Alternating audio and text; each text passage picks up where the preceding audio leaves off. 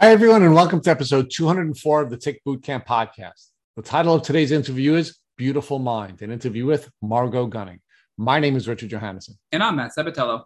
After doing 203 podcasts, I thought that I had probably heard about every single treatment protocol that someone would consider using, and boy, was I wrong. This is a young woman who introduced us to a number of different concepts that no one else has ever introduced to this podcast. Rich, as you noted, this podcast was special for so many reasons. Margot talked to us about the importance of starting the right way when treating Lyme disease. She had to start light and then build her way up to more aggressive treatment, so she didn't overdo it at first. She also talked to us about specific treatment protocols and how they were helpful for her and how they could be helpful for other people. She also specifically talked to us about things like ketamine and microdosing to help combat the psychological components of Lyme disease and rewire the brain. This is a must-listen to podcast. So, Matt, I agree it is a must listen to. And what's even more beautiful about this young woman's mind is not only does she have the ability to understand very difficult and complex concepts, but she is brilliant at the way that she articulates in a very understandable framework how each of these frameworks will work for you on your healing journey. So, Matt, without further ado, I'm really excited to introduce the beautiful mind of Margot Gunning to the Tick Bootcamp community. Hey, Margot Gunning, and welcome to the podcast. Welcome. Thanks so much for having me. I'm very excited to be here. And we're excited to have you. So, Margot, where are you from? San Diego, California. So you're a West Coast gal? I am, through and through.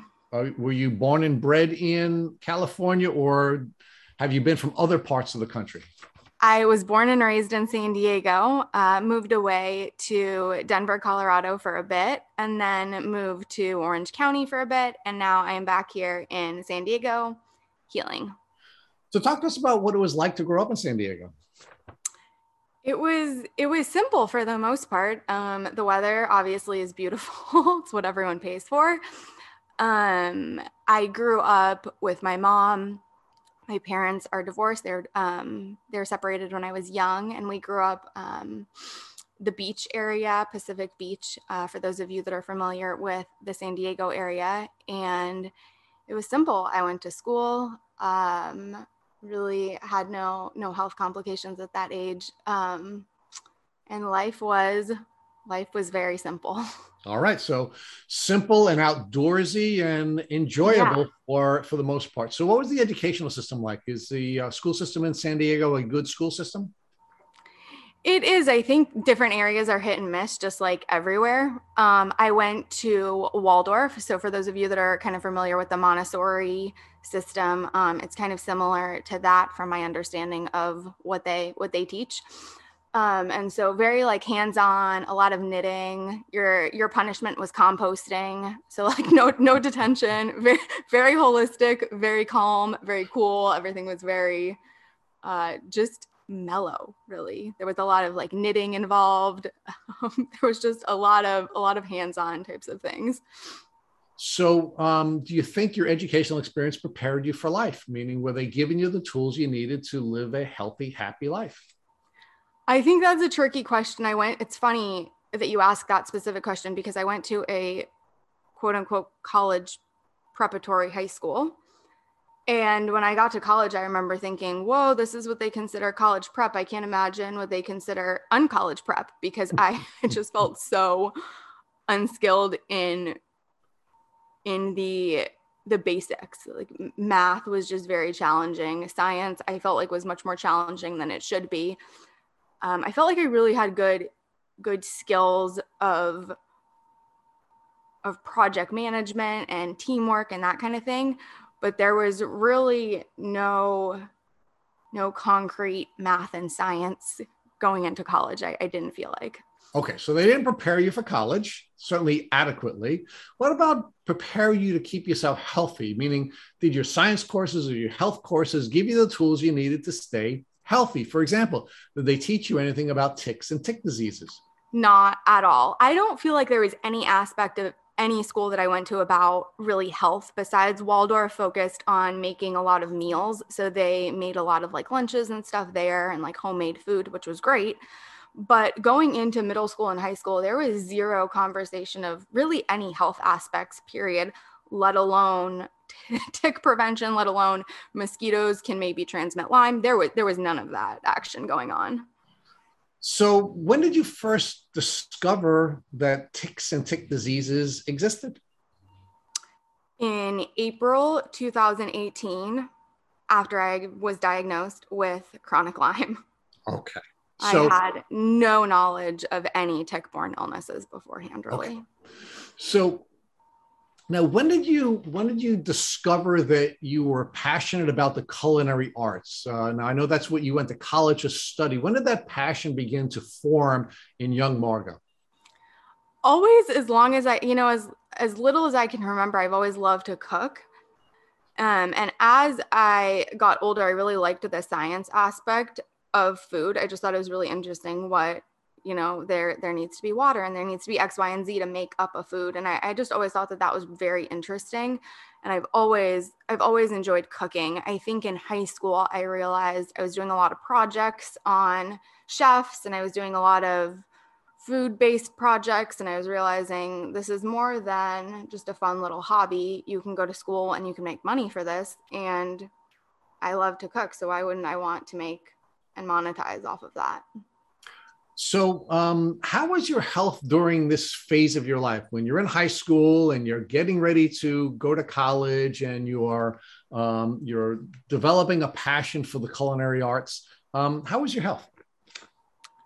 My health was good for the most part. I had some weird things where I had like scoliosis, for example. And so I went to a chiropractor and he cracked me and happened to break a rib. And so I had these kind of weird things where people were like, well, a chiropractor has never broken a rib of anyone that I know. And I was like, well, I guess I'm small. So I kind of attributed it to these weird little things. Now looking back, I was like, okay, I probably had weak bones to begin with from something else.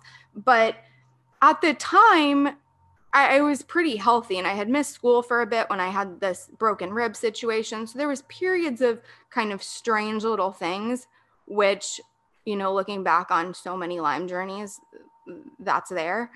But there was nothing at the time that was chronically keeping me down, so to say. Okay, so let's talk about going to college. So you decide at the end of your college preparatory experience that you're going to go to college and you're going to study the culinary arts. What schools did you consider and where did you ultimately go to school? So we had a couple colleges come visit the high school that I was at. And a few of them sounded great, but they just focused on the dietetic aspect of it. And I think this is really interesting because a lot of these dietetic schools, actually 99% of them that are teaching this, don't implement any form of cooking, which I find fascinating because if your job after you become a dietitian is to be recommending what to eat to people, you need to know how it's cooked. You need to understand the time involved.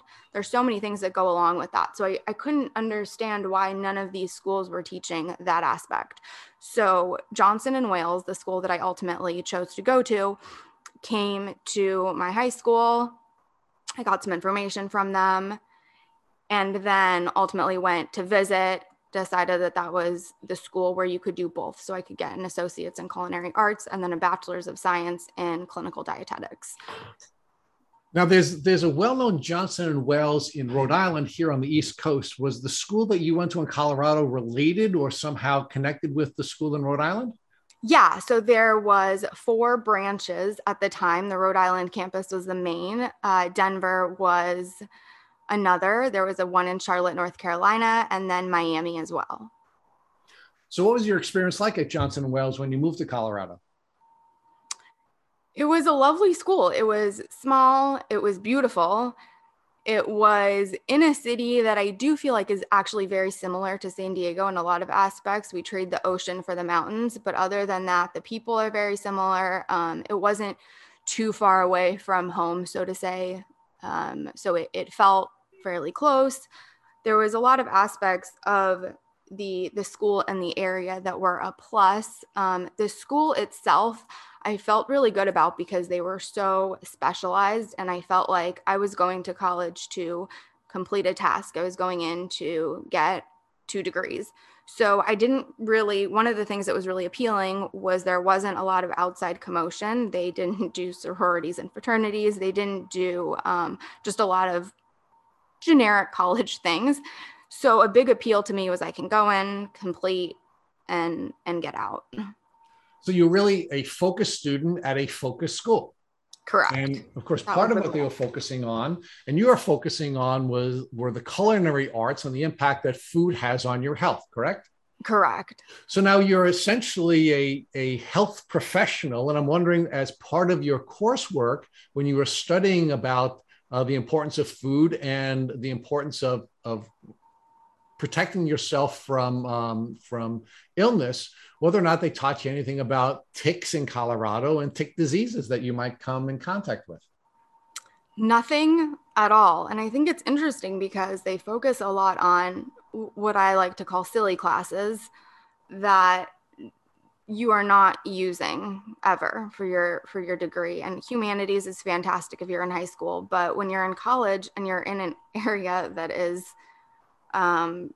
very tick friendly, so to say, I think a class on that would be highly beneficial for everyone. People are coming from all over the world. And so this isn't like something that you come in knowing. But there was no information at all. There was really no health information about going outside and protecting yourself health-wise. So you said you traded the beaches for the mountains. I'm assuming that you were enjoying the outdoorsy experience in Colorado. Did you receive any information from any source, whether it be a government or from any trail, information about ticks and tick diseases that you might want to protect yourself from when enjoying the outdoors in Colorado? No, nothing at all. And not even generic things like wear long sleeves and wear long pants. I mean, there was literally nothing. I can say confidently there was no thing across the board. So Margot's this healthy young gal who now graduates from high school. She goes to college. She's pursuing her dreams of having both practical and academic information about the culinary arts. And then she starts to get sick. So when did you first start to see symptoms of your tick disease, what you now know to be your tick disease, while you're pursuing your dream of becoming a culinary artist? So while I was in school, I had gone to the ER several times with just a strange rash, or my main symptom was just severe menstrual cramps. And so they were out of control. And I would have a friend take me to the hospital, and I would say, I think something is seriously wrong. And they would just kind of dismiss me and say, oh, okay, you're in pain, whatever. Or, oh, this rash, yeah, it's kind of weird. Here's like a topical, it'll go away in a week. Just kind of weird stuff like that. But it wasn't so impactful where it was like, I can't get out of bed, I can't do anything. And it wasn't until after I graduated, was working, and I was still having the same issues with the menstrual cramping situation. And it was so bad where I was having my roommate take me to the ER frequently. And they would say, sorry, there's really nothing that we can do. You're just in pain. And now I know that's a huge manifestation of a lot of inflammation that was never dealt with. But at the time, I just kept saying, I don't know what else to do. And I would have this excruciating foot pain every single time. And the bottoms of my feet, I would just scream. And I used to joke and say, I feel like a baby needs to come out. Like, I feel like there's something trapped in there that needs to just come out. And they kept saying, the professional, so to say, kept saying, we've never heard of this kind of foot pain. And I would say it only comes when I have severe cramps. I don't know what to do, but I can't take it. It's so bad that I'm here. And the foot pain was always just dismissed. Now looking back, there are so many beyond red flags, but at the time that was the case. And so I was in Orange County going to the ER frequently. And that's when I realized something needs to change. And so I went specifically to deal with the cramps, the debilitating out of control cramps. And so I just went to a generic OBGYN. Everyone in Orange County had kind of gone to this man, and everyone, I didn't have experience in the industry. Everyone had kind of recommended me to him. He was the man to go to. And I went, And after he realized that I had endometriosis, he decided against my will to inject me with 2 rounds of Lupron. And that right there is when everything shifted in my life. That is right when I became bedbound, essentially. Okay, so let's pause there for a second. And I want to bring you back to your college experience because there's a lot I'd like to unpack there first. So you said that you were suffering from a number of different rashes during that window of time. Talk to us about where the rashes were in your body and what the reaction was when you showed those rashes to doctors. So I had a rash. One of the distinct ones that I remember, it was in my armpit, and they kind of chalked it up to be a razor that I was maybe using. And then once she dismissed the razor comment, she was just like, I don't know, here's a topical steroid cream, but I don't know. And so it was very la-di-dee, la-di-da, lackadaisical. And the rashes were interesting because they were just clusters of just red. So it wasn't any bullseye type of thing. It wasn't really anything that looked like Lyme or co-infections. They were just kind of chunks of these red rashes. Now, when you showed your doctor the rashes that you were having, was it one doctor or was it more than one doctor? And what was the discipline of the doctor who was looking at your rashes? So I had been to the ER, I think 2 or 3 times with rashes. And then I went to just a general GP with more of like a histamine type of rash. And she was like, you just need basically prescription Benadryl. So that was kind of her solution. She was an MD.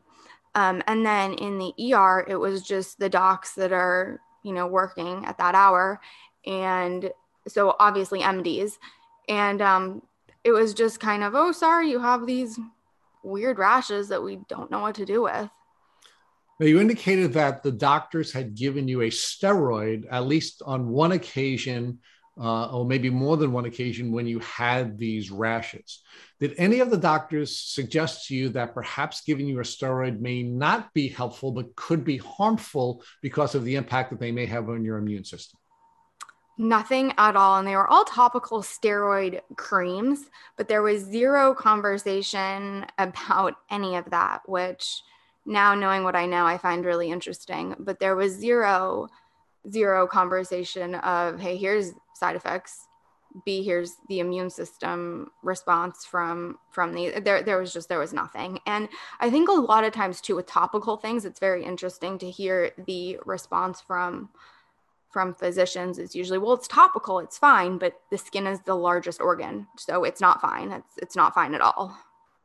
So did any of these other doctors that you saw relating to your rash suggest to you that perhaps you should see a specialist like a dermatologist to determine whether or not this organ was giving you a signal that you have another problem other than just some red rash on your skin?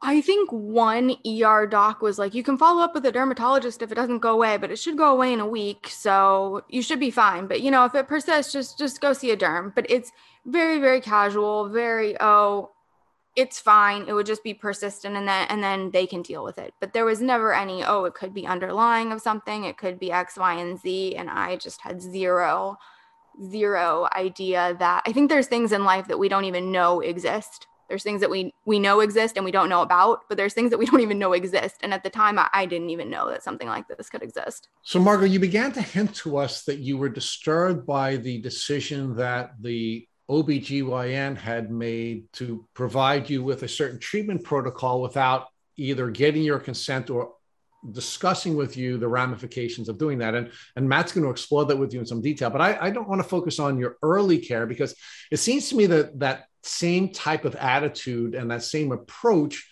this sort of paternalistic approach that doctors sometimes take, was true of all of your treatment, whether it be your request for assistance for diagnosing your rash or for the early issues you were having with your menstrual cramps. It seems like everyone just sort of made a decision about what was best for Margot without giving Margot an opportunity to participate in this decision making. Am I right about that reaction, or was there a difference between the way this noted OBGYN was treating you and the way your earlier doctors are treating you? No, you are completely spot on, 100%. I think that one of the big things, that I'm an advocate for is informed consent. And now more than ever, it's an issue, and it's a huge issue that occurred. You're 100% spot on. So now, why do you think the doctors are treating you that way? I mean, I think anyone who's listening to this podcast can tell that you're a very bright and articulate young woman. Although you weren't as educated at that time as you are now, you were certainly in college and you were pursuing a degree. Why do you think the doctors are so paternalistic about the way they treated you? And why do you believe they weren't giving you an opportunity to make a decision about what type of care you would accept or reject? I think as a physician, you always want to find a solution. And so finding a solution requires finding the problem. And there's so many things involved with the medical system, but when you have 5 minutes with a patient and you have, 50 patients a day, it's okay, we see a rash, we've got to move on. And I, at the time, had no understanding that tick-borne infections and tick-borne diseases create a whole cascade of issues. And so, there are so many things, but I think a really good portion is the medical system, especially the generic Western, so to say, approach, is very specific per issue. And it's not, let's look at the whole system and see what's going on in the whole body. It is, okay, you have a rash, go see a dermatologist. Okay, you have cysts in your ovaries. Okay, you have inflammation, you have lesions, you have adhesions, etc. It's go see an OBGYN. It's not, oh, you have inflammation in your whole system that needs to be dealt with. Or a very one doctor for everything. And that A, is not how Lyme works, and B, it's not how any system works. It's not how any body works.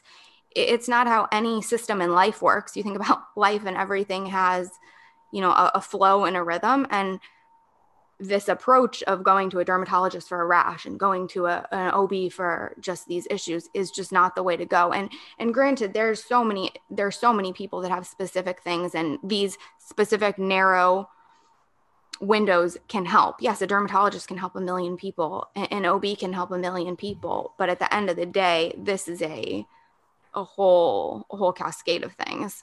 Right, so you have these migrating symptoms at this stage in your journey, right? Because you're now also starting to have foot pain or arthritic type pain in your foot as well, right? So clearly you had no one who was looking at the overall set of migrating symptoms. You have a specialist looking at each specific individual symptom and treating each symptom, never tying them together. So that's one level of problem. So let's look at the next layer of problem, right?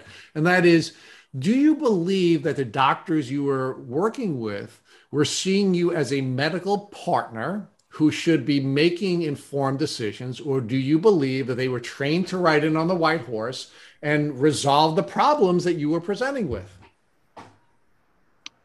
Yeah, I think that they were seeing each body part and kind of addressing it that way.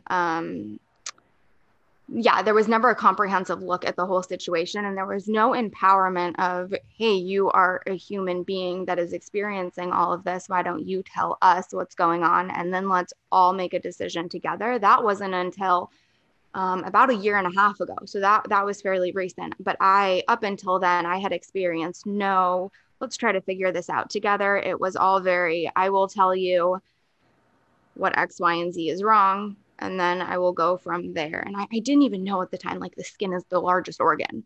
So there's so much just in that. There's so much in these little tidbits of information that you learn.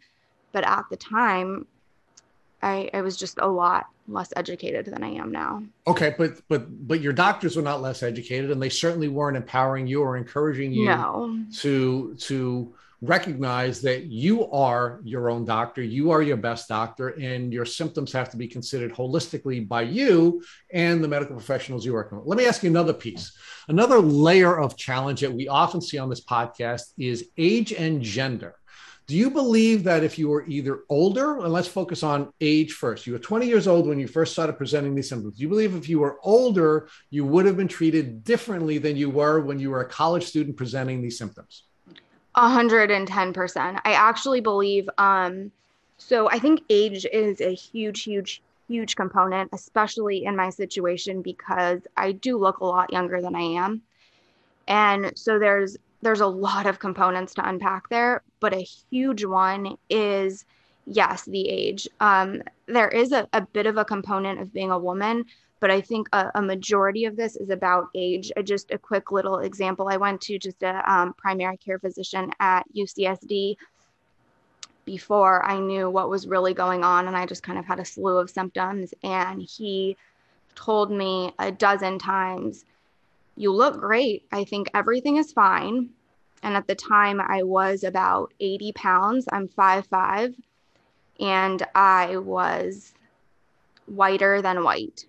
And he just kept saying, "You look great. Everything is fine. You look fantastic." And he was my age. He was a resident at UCSD. And I think a really, really good portion of this has to do with age.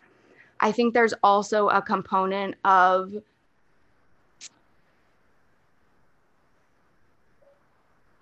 we've never seen anything like this, and you're very young. So I think the combination of the two was a match made for a nightmare. So, Margaret, you are now going through a transition in your life where you were transitioning from your childhood to your adult life, right? And that's a really awkward time. Matt and I have talked with other guests about this, where when young people are making a transition, they want to, of course, make independent decisions. They don't want their parents to be making decisions for them. Doctors will tell us, and I can tell you, I've been through this 4 times with my young children. Doctors are more than happy to say, "Hey, there are privacy statutes in place, and we have to only meet with your child." And they essentially use that as a way of excluding parents from supporting people who are going through the transition. Did you see any of that? Meaning, did you think your parents were empowered to participate in helping you to get through these difficult times? Or do you think maybe the doctors are using these privacy statutes as a vehicle for essentially isolating you and making decisions for you rather than you making informed decisions either yourself or with the assistance of your parents? 110%. And I think that is exactly to a T what happened with this Lupron situation. And I went in for a laparoscopy. And so that's a surgery for those of you that are unfamiliar. And they would go through your belly button and then 2 spots like right below where your pants hit. And they can go in and kind of burn and cauterize anything that's going on in the uterus. And this is the craziest experience. But after I woke up, I was very, very under anesthesia still. And that is when they try to give you this conversation about needing this hormone therapy that the doctor receives for free, but gets a very large kickback from giving it to patients. And so they try to talk to you when you're beyond sedated under anesthesia, and they cannot talk to your parents because of HIPAA. And so it is this whole, well, no, we can't talk to your mom who's sober, who didn't just get out of surgery, because no, that would be HIPAA. And, you can sign documentation that maybe says, oh, we can't talk to her. And, all of a sudden that card is pulled out of, I've signed documentation that you can't talk to her. And then when I say, well, where's the documentation that I've signed? The documentation is magically nowhere to be found. And so there's so much that goes on behind the scenes. And I'm not saying that this is for everywhere. I'm just saying, be very, very mindful of where you're going, because there's so much that happens behind the scenes that people are not aware of. And this was so beyond unethical and unacceptable. I could go on for a while, but that is exactly what happened essentially. And they brought me in for a post-op appointment. They know that you are sedated. I mean, they give you pain medication to manage the pain. And then they try to talk to you about, again, this Lupron situation. And I say, no. I need to talk to my mom who's out in the waiting room, and you won't let her come back because it's some consent issue, which now I know obviously is just such a mask for so many other things. But it was just mind blowing to me that then I'm sedated and they're like, pull down your pants for this injection. And I go out in the waiting room and look at my mom and say, wait, I thought we just agreed to not do this. I thought that they were just running my insurance, and maybe in a couple of weeks, we'll talk, and, we'll see what we determine. But I'm sedated. Next thing I know, I have a shot in my butt, and the effects from it are literally irreversible. I mean, there's a black box warning on the medication for a reason. So let's talk about the Lupron that you had taken and the impact that it now had on your Lyme journey, right? Because this is when you crashed. So you were encouraged to use this medication. You were encouraged to do this while you were under sedation. You were encouraged to do this without the support of your mother. You had a gut instinct to tell you that you didn't really want to do this, yet it still happens and it leads to your crash. So give us that part of the journey. Yeah. So after I got the first injection, I was still living up in Orange County at the time. And so my mom and I got in the car to head back. She was living in San Diego. And so she wanted to drive me from the appointment in Orange County back home to her house in San Diego. And so we were about halfway home. And right when we got in the car, I immediately didn't feel well. And the office's kind of response was, well, yeah, I mean, she just got a dose of hormones. Okay. And la-di-dee, la-di-da, but all is normal. And we got about not even halfway home, and my head was out the window. I was vomiting. I was drenched in sweat. I was white as a ghost. I just remember my mom looking at me being like petrified and being like, what is happening? And we finally made it home. We pulled over so many times. I was just profusely vomiting out of the car. It was out of control. And it just felt like the flu times 100. I have never experienced anything like that. And we got home and I literally could not move. I couldn't move one thing in my body. And I just remember just sweating buckets. And I just kept thinking to myself, I don't think anyone can sweat this much. Like, even when you work out, you don't sweat this much. This is not normal. And I remember just looking down and there was just like puddles on my chest. And I was like, why are there puddles? This is not normal. And I would be covered in goosebumps with just puddles of sweat all over me. And I was so confused at the time of what was going on. And then I would say about 2 weeks after that, they said, she has to come in and get 6 of these injections. The first one just started everything. But if you stop now, you're really screwed.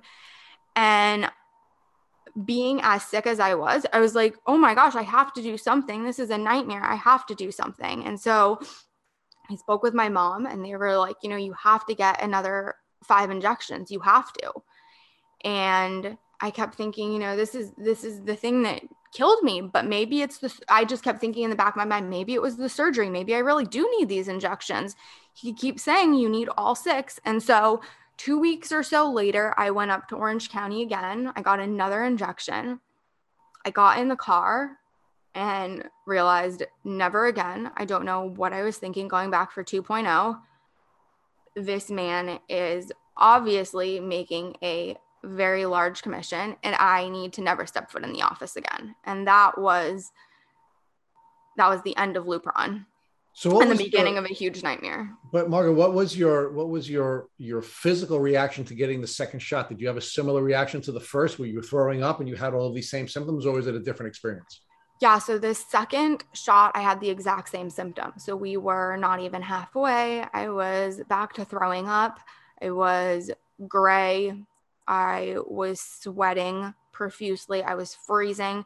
So the dysautonomia for me was like the biggest symptom of just this uncontrollable temperature regulation that was just off the walls, from being freezing to being drenched in sweat. The shivers were just out of control. I couldn't eat. I had dropped down really quickly from probably about 110 pounds to probably 80 pounds in a couple weeks. It was out of control, the cascade of things that happened. I was experiencing really bad headaches. And then immediately right after the second shot, just a slew of neurological things. So I was just finding it really, really, really hard to pee. A lot of things that we just do without thinking, a lot of just the generic I would hold a plate and drop it. I dropped more plates and cups than I can remember. So just a lot of neurological things after the second injection. So now, did you share with your doctor what your reaction was after the first injection before you had the second shot administered to you? So before we were even home, my mom was calling the office saying my daughter is throwing up on the side of the road out of control. She's gray as a ghost, etc. And explained all of my symptoms. And they said, we'll give her a call back. We'll give you a call back. I'm still waiting on that call. So never received a call back.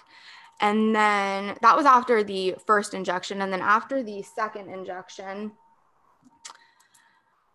my mom called and said the exact same thing. So she said, my daughter is back to being extremely sick, like the first injection, etc.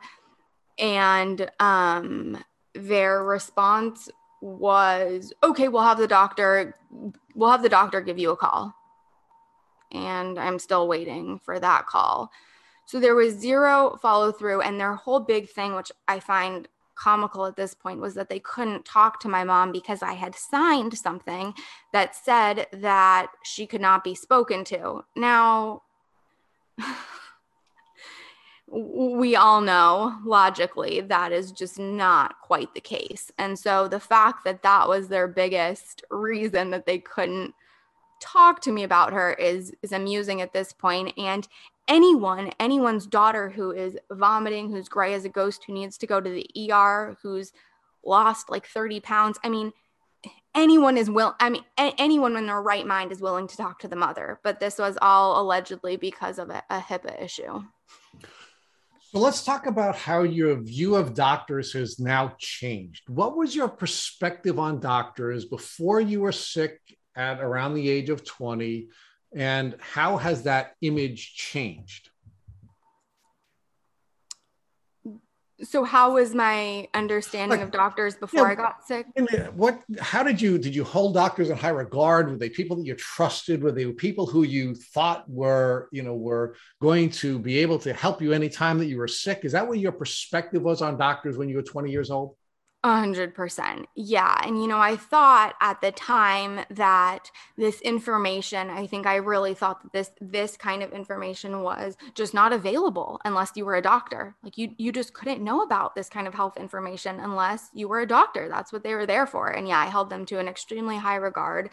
I never really thought of the term they're practicing medicine. I was like, they know medicine. They know medicine in and out. They know everything. And I never understood the difference between a pharmacist really and a doctor. I just thought all doctors know everything about all medications that they're prescribing. Duh, they're prescribing them. Like these, of course they have side effects. And of course a doctor knows. No, a pharmacist maybe knows that, but not all doctors know that.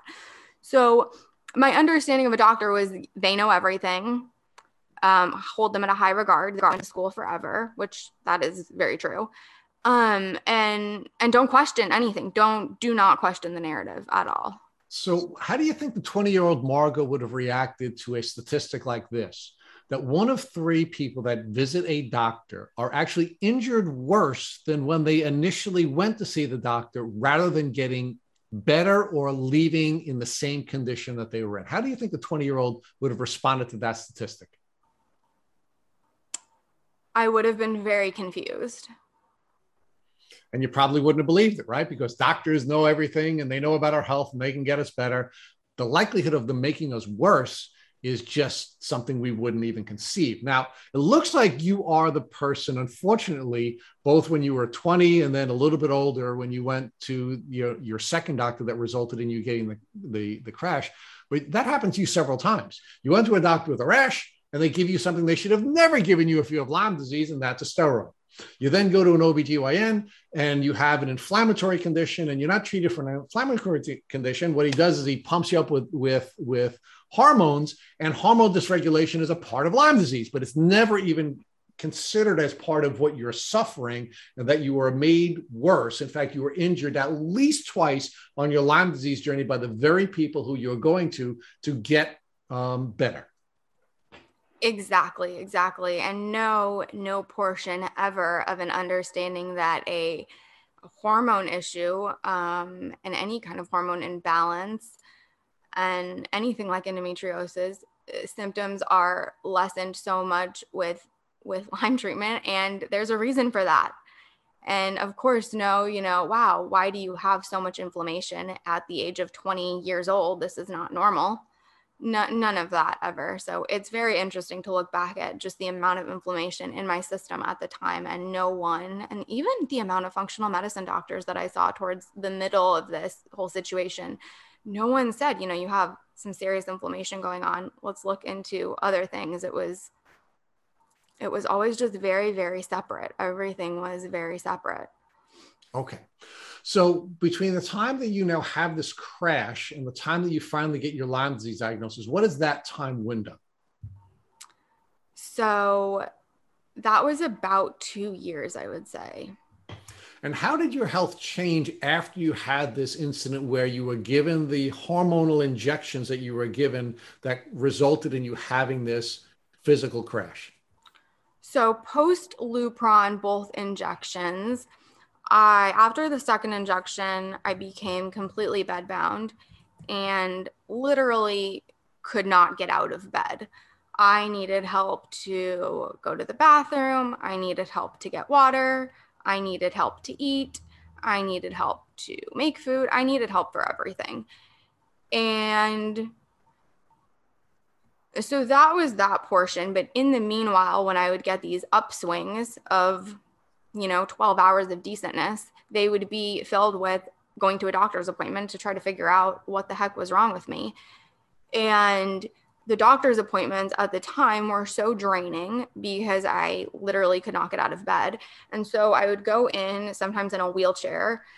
And aside from the fact that it was so draining getting in a car and going to these appointments, the appointments were extremely, extremely draining physically, emotionally, mentally, because no one knew what was wrong. And I was sitting in an office for, 20 minutes to an hour, depending on who you see, explaining these symptoms, just getting glared at like, what could possibly be wrong with you? We don't understand.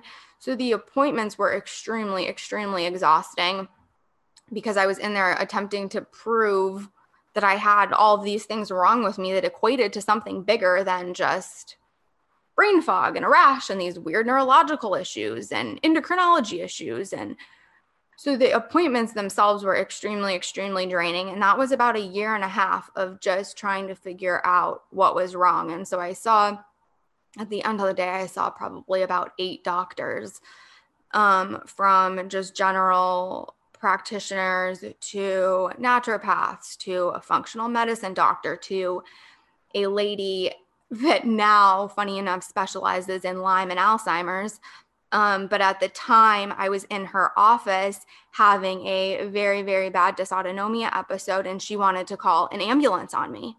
And so it's funny now looking back to hear her speak and say that she's a Lyme expert, because I'm like, wow, well, I was having a dysautonomia episode due to Lyme that you were not able to diagnose.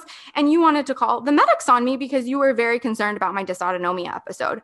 So it's very, very interesting now to think about the practitioners that I saw, because I was on the right track. I hear a lot of people saying like, oh, I saw a blah, blah, blah. And it's just so completely off the track. But it's ironic for me to look back because I was so on the right track. I saw a naturopath and she didn't have any ideas as to what was wrong with me. But again, she was on the right track. A lot of the herbs that she had in mind are herbs that I've down the road I've taken. So it's funny to look back. I was on the right track several times. UCSD, obviously, their GP did not do me any good. And there was a lot of people, in the mix that were were kind of no benefit to me. But looking back, there were a lot of people that I was in line with and kind of going on the proper track, so to say, to get diagnosed. There was just a lot of curveballs in the mix. Margo, let's talk a little bit about medical trauma, because it took you about 6 years to get diagnosed. And again, to your point, you were on track with the right doctors, but none of them were able to properly diagnose you. In fact, even a Lyme specialist treated you really inappropriately, right? So were you ever misdiagnosed with any mental health conditions? And in what way do you think you experienced medical trauma, and how did that impact your ultimate diagnosis? Yeah, so before the mental health aspect, I was diagnosed with, so actually, you know what, so back up. So right when the Lupron situation happened, we didn't know what was going on, and my foot pain was so bad, which now I know is Lyme. And so I was inpatient at UCSD for, I believe, like 7 days. And during that period, they kept saying, you know, you just have like chronic foot pain and you just have had a lot of life circumstances. So they brought in a psychiatrist, and she was like, you just are bipolar. So we can just medicate you with some bipolar medication. You've had a lot of life circumstances happen. I was working in a treatment center at the time, and we had just had like a couple employees die, and there was just like the relapse rate was really high. And so I was stressed from work. And so she kind of kept pressing that and just saying, yeah, that was that. And I was so over medicated at UCSD. They actually gave me a pain pump when I was there. And now I know, obviously, Lyme patients, we don't metabolize like opioids, period. And so besides the slew of issues there, giving anyone a pain pump and just saying, you know, press whenever you're in pain, I was so messed up in the head and not sober that I was like divulging all of these problems, but they weren't really problems at the end of the day. Like they were little things like, okay, someone died, which is a large thing. But at the time, with all of my health issues, like they were little things for how physically sick I was. And so I was like, no, I'm so messed up, but I know that that's not true. I know that all these life circumstances have not made me bipolar and crazy all of a sudden. And obviously, I have a lot of neurological and brain stuff from Lyme.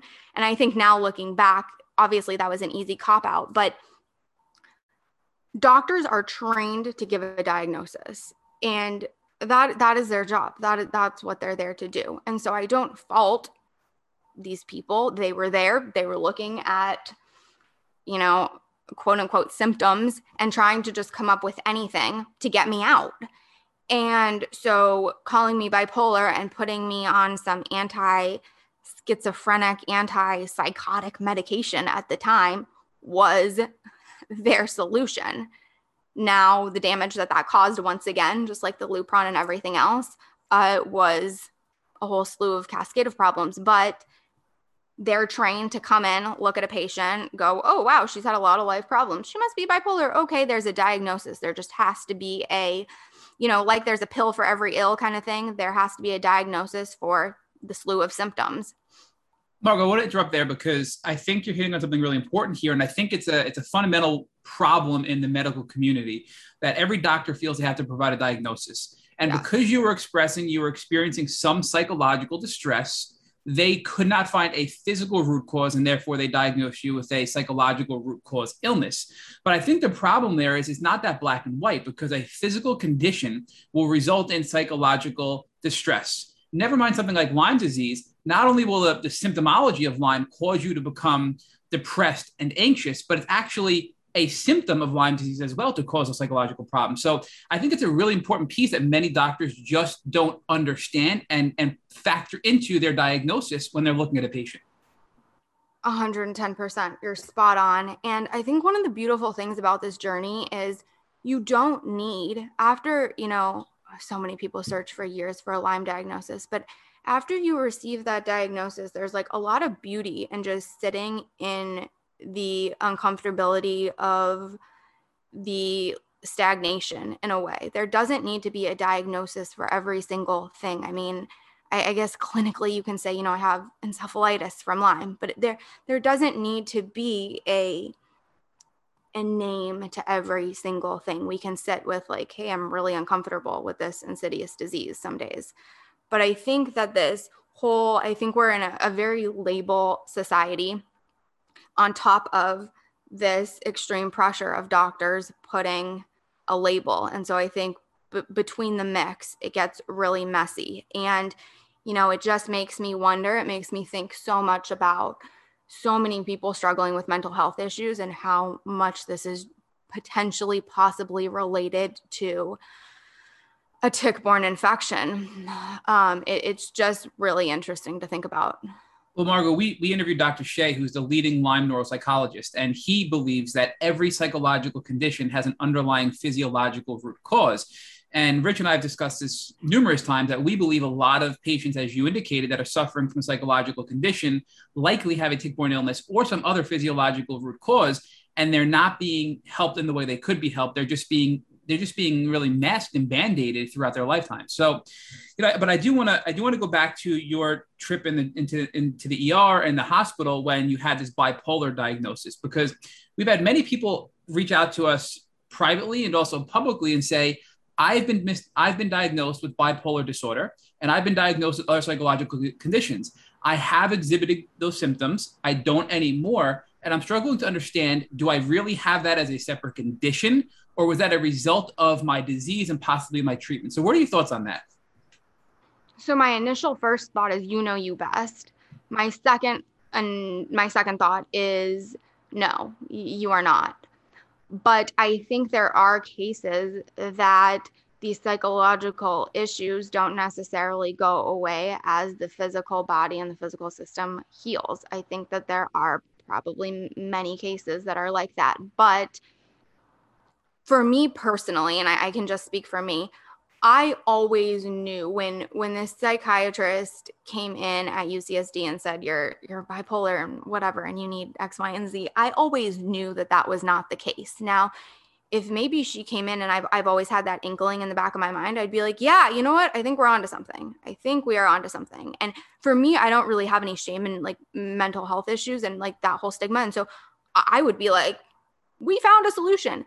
But I don't think that, I think that you know your body best. And if you feel like that sounds ridiculous and you're healing physically and realizing, wow, a lot of this is from the bugs, so to say, that diagnosis doesn't count for anything. Someone coming up to you and saying, you have mania doesn't qualify anything. You. And who's there to look at that? Is the psychiatrist looking at your IGeneX blood work and seeing that? I mean, there's just so many things, but I think you best, and going off of what someone else has labeled you, it kind of reminds me like of in high school, you go around and you carry this, oh, I was the fat girl, I was the skinny girl, I was the whatever for the rest of your life. Well, those people told you that in high school, but like you have the identity, you have the authority to believe that yourself and take that on. And for me, I don't take that on. So I knew the second that I left UCSD, that was not the case. So I personally didn't go around to other doctors when I was trying to figure out what was actually wrong, saying, hey, I was diagnosed as bipolar at UCSD, because that didn't vibe with me at all. I knew that was not even close to the case. I knew that none of this was initially from a mental health issue. Like none of this stemmed from a mental health issue. If I felt really, really, really out of control and really manic before all of this for my previous 18 years on the planet, I would think, okay, maybe there was something else going on. So I think it's really great to look into. But I knew for 18 years that I was sharp, I was pretty sane, I had pretty rational thinking, and all of a sudden I can't hold a plate and I'm peeing myself. So to me, the proof was right there in the pudding. So although you knew you truly weren't bipolar, and you kept going forward after this to find the root cause, you did mention that while you were at the hospital, they did prescribe you some antipsychotic medications. What were those, and what impact did they have on your health? So this is really interesting. They put me on a medication called Zyprexa. And there's a lot of things here to unpack, but I think the main the main thing is they put me on this medication while I was there. And then when it's time to leave 5 to 7 days later, I say, wow, you've just thrown the kitchen sink of medications at me between gabapentin for this quote unquote nerve foot pain that I was having, this Zyprexa because I'm psychotic and bipolar, and now pain medication, Zofran because I'm nauseated. And when I say, what do I do with this Zyprexa? You take it every day. I said, well, there's only 15 days left. So what happens after the 15 days? Oh, you can get an appointment with our team here. You call the team and they can get you in 5 months later. 5 months later. So with a 15-day prescription. So I say, so after the 15 days, cold turkey. I'm thinking to myself, cold turkey. Oh no, get in. Call. Oh yeah, you can come in. Yeah, you can come in the beginning of next year, basically. Now, there are so many things that are so beyond dangerous about that. But before you're putting anyone on an antipsychotic, you need to understand that they can't just go cold turkey off of that. And if that is your way that you're wanting to do things, like you need to be calling your resources. You need to be calling your psychological team here and psychiatric team and realizing that they don't have any availability for 5+ months. There needs to be measures put into place. I don't know, whether that's case management or nursing or whatever, but there's nothing. It's, here's all this medication, here's the kitchen sink, so you're comfortable while you're here, and then bye, and we don't care. And I was calling, my mom was calling, saying, I think this is dangerous to just go off of cold turkey, and crickets, complete crickets. And so I ended up going completely cold turkey off of it. I knew that there was no need for me to continue on something that it would be like putting a Band-Aid on a hairy arm. Like might as well just shave the hair. There's no point to just cover it up with a Band-Aid. And so I knew that I didn't need this medication. Like I knew that there were so many other things going on. And so I took the risk of just going completely off of it. I think that I know that there are cases where people have been to the hospital, they have Lyme, obviously they don't know, they're given antipsychotic medication, and it really helps. I have heard countless stories. So I do not doubt that a lot of these medications do help, but there are so many more things to look into. And I know often with Lyme patients, we have such different responses to all medications, especially psychiatric medications. And so doping these people up on, in my case, Zyprexa and gabapentin, is another dangerous situation. It kind of, is a slippery slope, like all these other situations that just prolong the inevitable. So essentially, it's masking the root cause and delaying a diagnosis, which is allowing Lyme and tick-borne illness to get deeper into your body, making it more and more difficult to treat. Exactly. And I know also, too, I want to touch on the suicide rate with Lyme, the suicidal ideation, all of that mental health stuff that comes along with this disease. There are medications like to cope and to deal with that and to make the situation better. Like I am not negating that by any means, but that is once you find out what's really going on. This is not like, and none of these, I find it really fascinating that none of these hospitals that are research hospitals are doing brain scans. Like no one ever said, let me do a CT of your brain. No one said, let me do like a blood flow check and see if you're even getting some blood flow in there. No one did an MRI. Like no one's looking at brains. Yet if you go in with a broken wrist, the first thing that they do is say, let me do an x-ray, let me do a CAT scan, let me do an MRI, etc. Let me do some kind of imaging.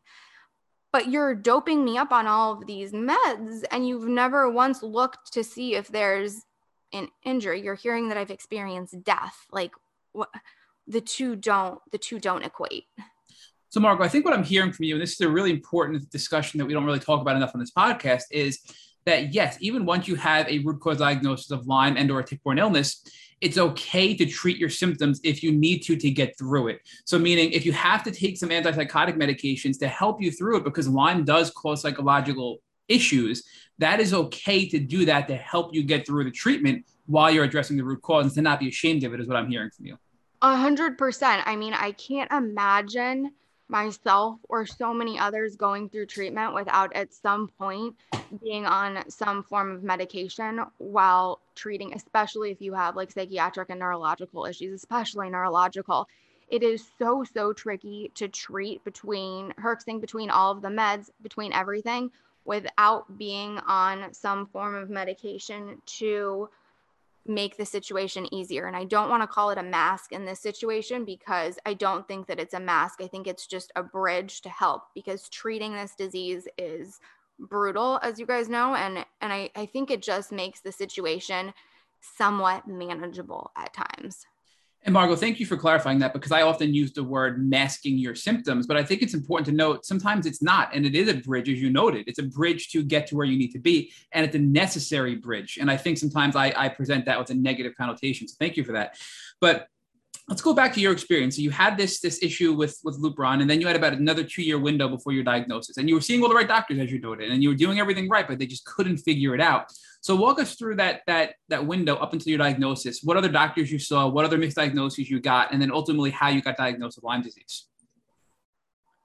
Yeah, so I went to a couple various doctors, MDs, naturopaths.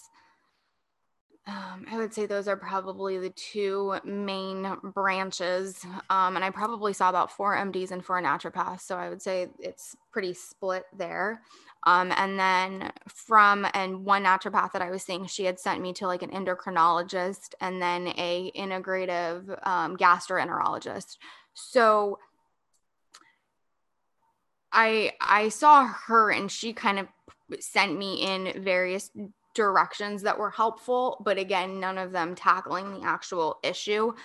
And I realized about 1.5 years down the road that this was all stemming from my brain. And so I had seen an endocrinologist. I think this is kind of what sent me over, so to say. I had seen an endocrinologist and he was integrative. He was very into Ayurvedic, the whole Ayurvedic way of thinking, and which is great. It also is a slippery slope, because he told me several times that if I colored my room pink and red, I would be healed. And that was all that needed to take place. And he told me that several times, and then proceeded to draw me diagrams and told me that if I understood my pituitary gland, that everything would be great once my room is pink and red and I understand the pituitary and the HPA whole system. And so that was my tipping point. I think there was just quite a few tipping points, but that was one. Right after that, I went to a man in Newport Beach that I am happy to talk more about, but he does a procedure where he puts a catheter from the groin up to the neck area, and he quote unquote resets the nervous system by doing that. And after I saw him and the endocrinologist, I realized we have a serious problem and I need to go get a brain scan from the one and only Dr. Amen. I think the experience up in Newport Beach after this consultation for this potential resetting of my nervous system was just my absolute tipping point. The doctor walked in, looked at me and said, "You don't have dysautonomia, bye," and literally walked out. And I remember sitting there with my mom thinking, whoa, wait, we just drove 2 hours.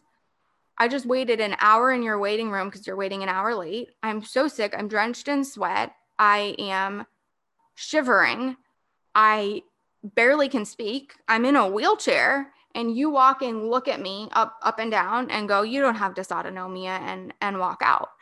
And I kind of thought my life was going to change after this appointment. I thought this man is going to reset my nervous system and we're going to be good to go. And so I left and thought, oh, I cannot carry on. I literally cannot carry on like this. I will not make it. And that is when I brought up the Amen Clinic to my mom. And that was more from, I was really blessed. I had a lot of knowledge from my professional experience. So Margot, I want to interrupt there because I think what you said is really powerful, that a lot of this is a slippery slope, right? Because Ayurvedic medicine has helped a lot of people, including Ali Hilfiger, Noel Ellie that we've interviewed, and even Emily Levy, the co-founder of MightyWell.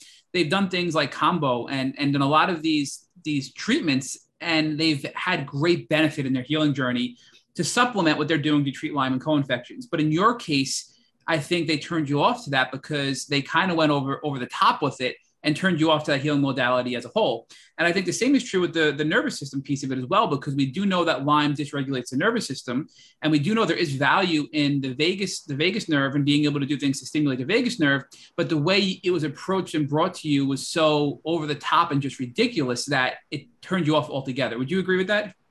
Totally. Yeah, exactly. And it's why I say like I was on the right track, because it's like the nervous system regulation, like, yes, that is a huge, huge component. And one of my biggest pieces of work right now that I'm doing is like vagus nerve and really toning the vagal nerve. And so it's interesting to look back. I was definitely on the right track. And it's funny that the whole Ayurvedic system, I'm trained in yoga. I used to teach yoga. And so when I met this man and I thought, we're going to vibe, this is going to be it. But at that time, I still didn't know the root cause, and he didn't know anything about infectious disease and Lyme or anything like this. And so it really, really turned me off. I thought, this is a really, really big disservice that you're doing, because you're telling me to color my room pink and red. And I know the history and the lineage of this science, so to say. And this is not how it works. So I was very turned off. But I think at the end of the day, years later, I've come full circle where it's, you integrate a little bit of everything and it all vibes eventually. But this very dogmatic approach of, only Ayurveda can heal, only Western medicine and IV antibiotics, like it just becomes very messy. So I think a merge in the end of everything is what works beautifully.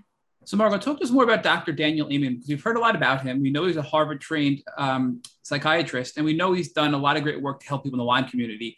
So walk us through what it was like going to see him and what kind of tests you did while you were there. Yeah, so I actually know Daniel Amen from his lectures that I have attended up in Orange County. And so I had attended quite a bit of his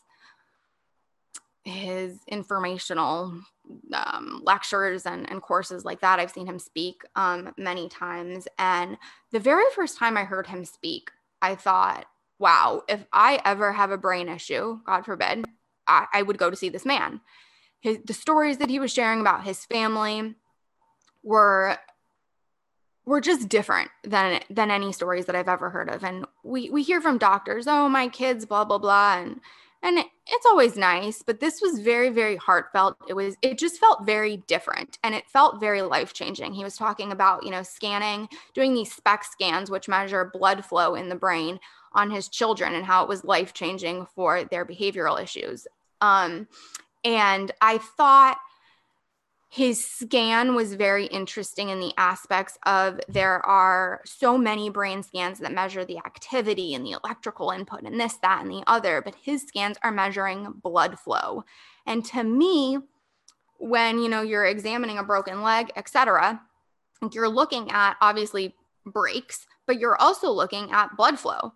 And so that logically made a lot of sense to me. And I knew that there was something very, very not right with my brain and not well.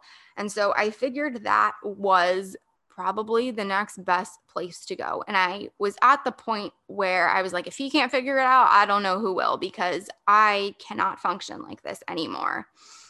And so I went to his headquarters up in Southern California in the Costa Mesa area, and they did a SPECT scan. So the protocol, how they work up there is a 2-day type of treatment. So you go in the first day, they do some work on the computer with your responsiveness, so to say, and how quick you are with that kind of stuff, and then gauging like spatial and other kind of indifferences from there. And then they do an IV and do a brain scan of your brain while you are at rest.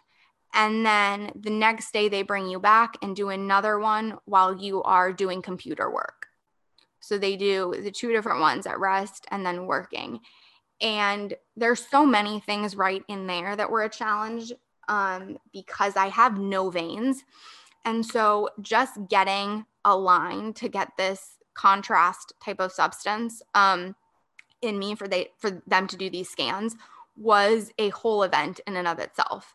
And so that was traumatic in a way, so to say. And then once they finally got the line in me and were able to do these scans, I remember after the computer scan, I was just so exhausted. And the whole process was 2 days. It was fairly short. I would say I was in their office maybe the first day for 4 hours, and then maybe the second day for the same. And I just remember being so exhausted, thinking to myself, like, there has got to be an answer, but no one can be this exhausted from just brain problems.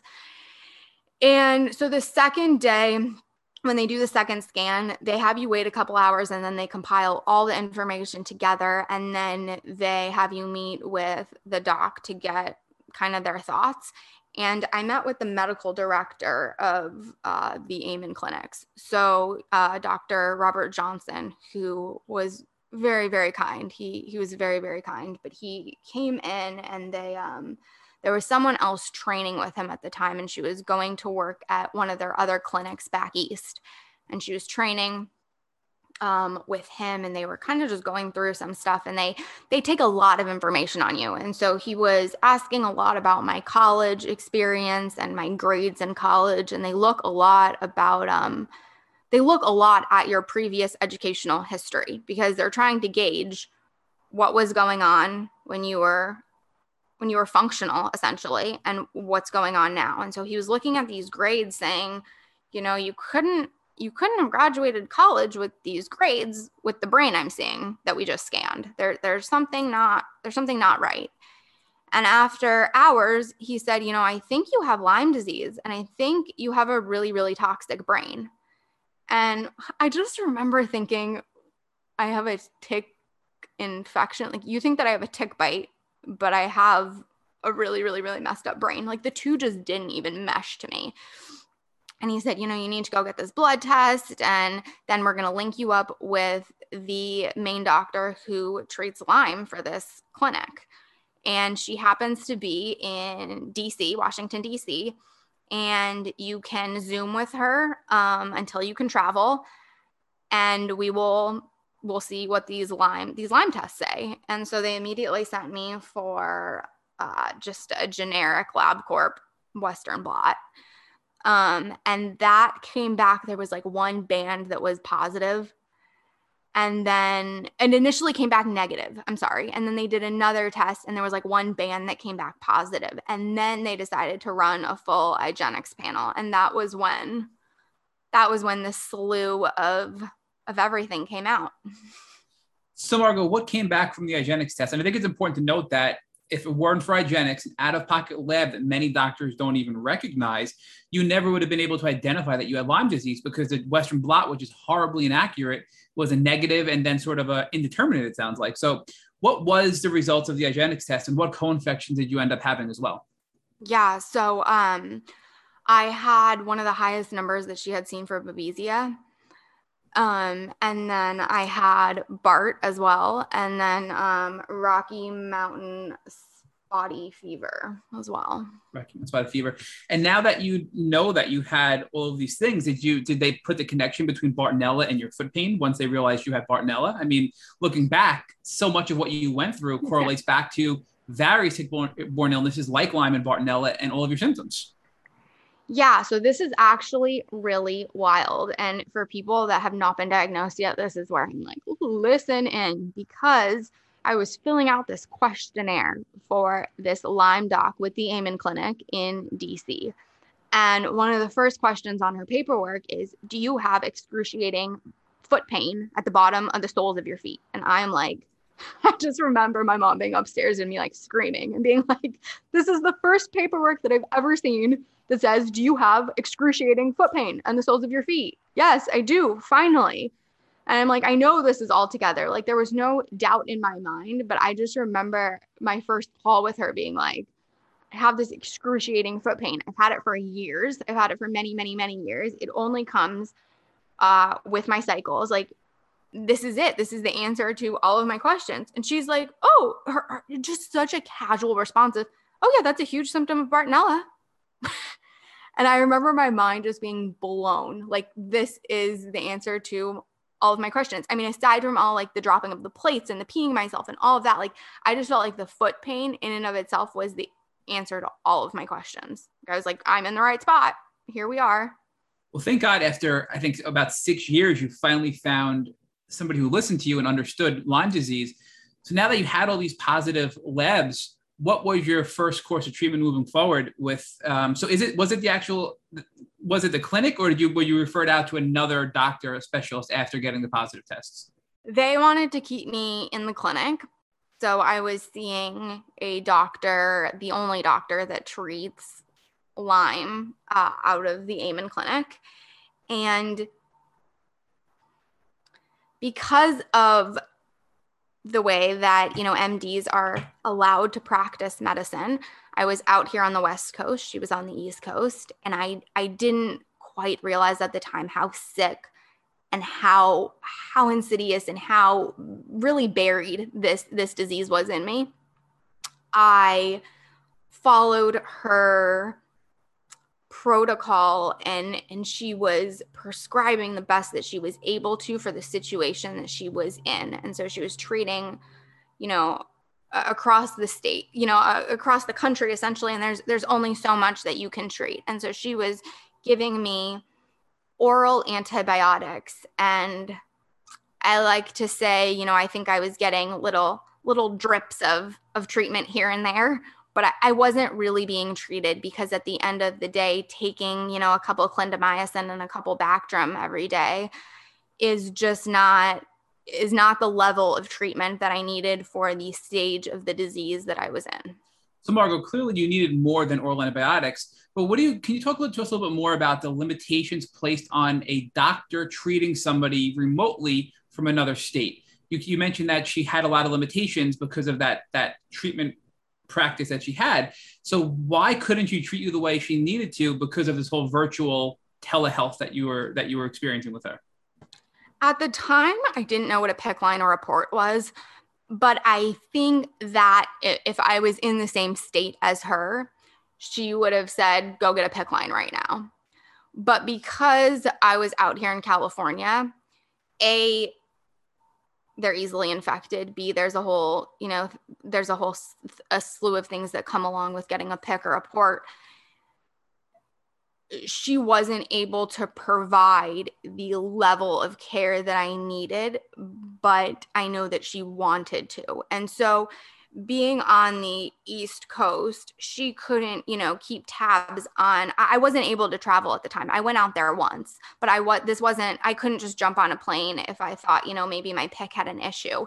And so she treated very, very, very moderately and very, very mildly, because obviously you guys know the herxing involved, and we had just started treating. I had just been diagnosed. And so she had no idea what potentially my allergic reactions, B, herxing wise, and C, I think a lot of it has to do with liability at the end of the day. And by her saying to me, hey, you know what, you really need a PICC, which is what should have been done immediately. There's people out in California that can treat and they can keep an eye on your PICC. They wanted to keep me in-house. And so essentially what they did was just say, here's oral antibiotics, here's that, here's what we can do from across the state without potentially causing harm, because there can be a lot of reactions. And so she could only prescribe certain medications, which doesn't work with a Lyme patient. We need a doctor that can prescribe everything and immediately, because things can go south so quickly. And so she was only able to prescribe certain antibiotics. She wasn't able to prescribe IV antibiotics. And there was just a lot of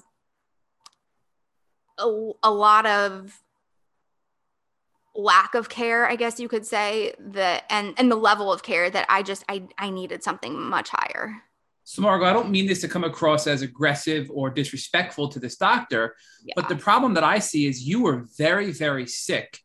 and this doctor you're treating with, who's the only Lyme specialist at this clinic, is not telling you you need more treatment than she can provide, or even recommending you partner with another doctor locally to work with her because she wanted to keep it all in-house. And that really did you a disservice, I feel. I mean, what are your thoughts on that?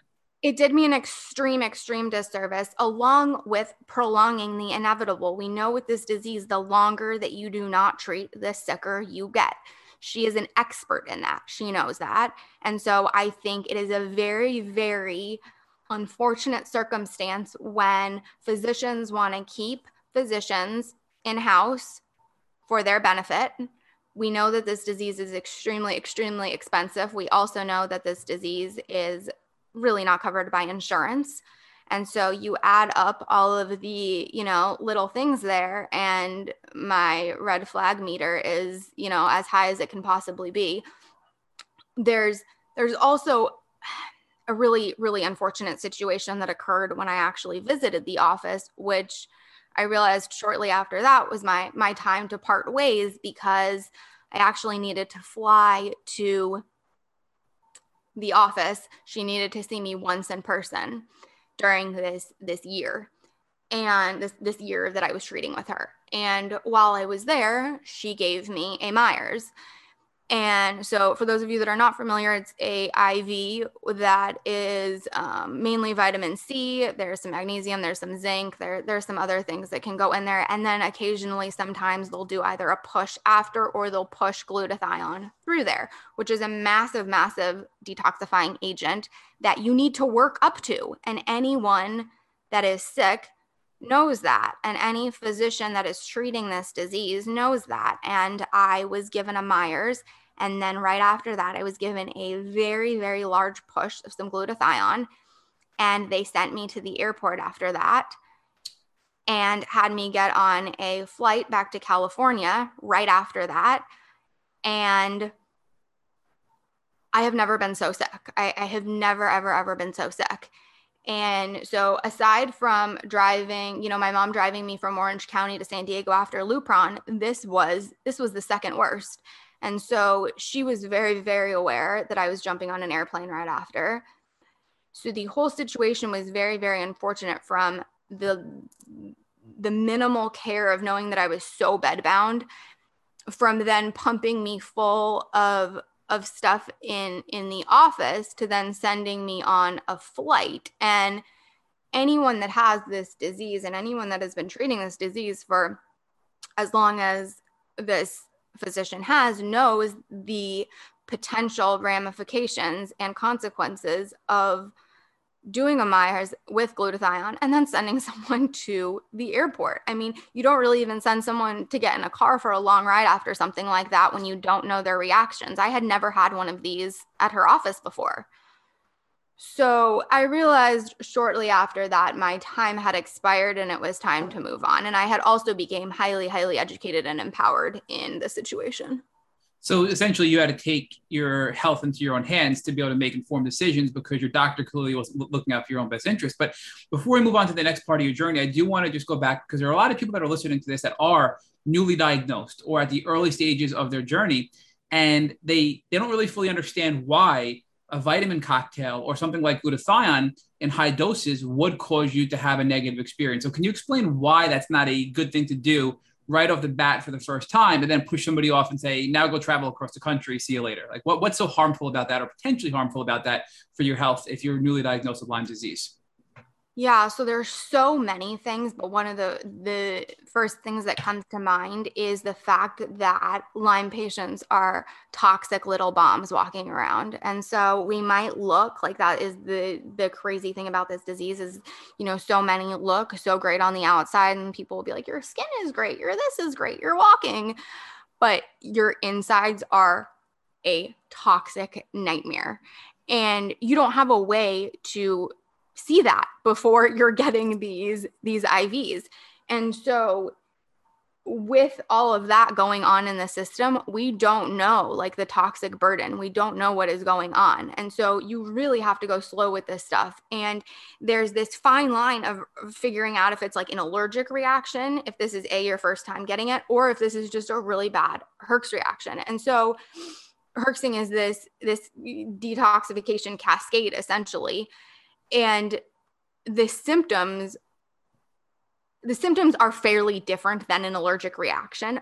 But in the beginning, when you don't really know your body very well, it can be very, very challenging to tell. And it's why any educated Lyme doctor says literally, you start with 1 drop of a tincture, like 1 drop, and not 1 dropper full, but like 1 literal drop. And you think that's crazy, that's ridiculous, but there's a reason. And so you think about that, but IV version, right? It's just going straight into the bloodstream. And so dumping a whole bag of, the thing with these mixtures is it's not just one thing. You're not just getting a bag of vitamin C and then you're like, okay, maybe we can assess how I feel. Like, this is zinc, this is so many things. And so if you have an allergic reaction, you really don't know what it's from. It could be from the vitamin C, it could be from the zinc, it could be from the magnesium, it could be from the glutathione. Like, you don't know. B, the dosage is, it varies at places. And also Lyme patients, the weight aspect is a huge thing. Patients can go from being, obese to so thin very, very quickly. And so you don't know how all of this getting pumped into the system is going to react. There's just so many different variables. And glutathione, just in particular, is a whole separate can of worms because it's such for Lyme patients, it's such a heavy detoxifier that IV can, a lot of Lyme patients that are healing can barely do IV. And so there's a lot of things there's a lot of reasons that shouldn't be done. And there's a lot of reasons that it's dangerous. But I would say a big reason, especially, is just the glutathione, considering that is it's the master antioxidant of the whole body. And so it does so many things. And I think also with Lyme patients, there's this cascade of things that happens. One thing turns into a million other things. And so, for example, like, I used to get a push of glutathione and then have a histamine response. And so I would get really, really flushed, and I would get like kind of broken out. And then I would get really, really faint. And some naturopaths would chalk that up to be like, it's not good for you. No, I'm so toxic. It actually really is good for me, but I'm so freaking toxic that this cannot process. So like, we need to go a lot slower. So there's so many different ways to do things once you realize the actual problem going on. Glutathione is like one of my best friends now. But at the time I would get so sick from it. So I think there's so many reasons that all of these can be dangerous, but that's a huge one. We just don't know how the body, the system reacts. So, Mark, I want to get a little bit deeper on this before we move on, because as you know, the glutathione for myself and for Rich and for a lot of my family members and friends has been a very powerful tool in my healing journey from an antioxidant standpoint for inflammation and also just detoxing in general.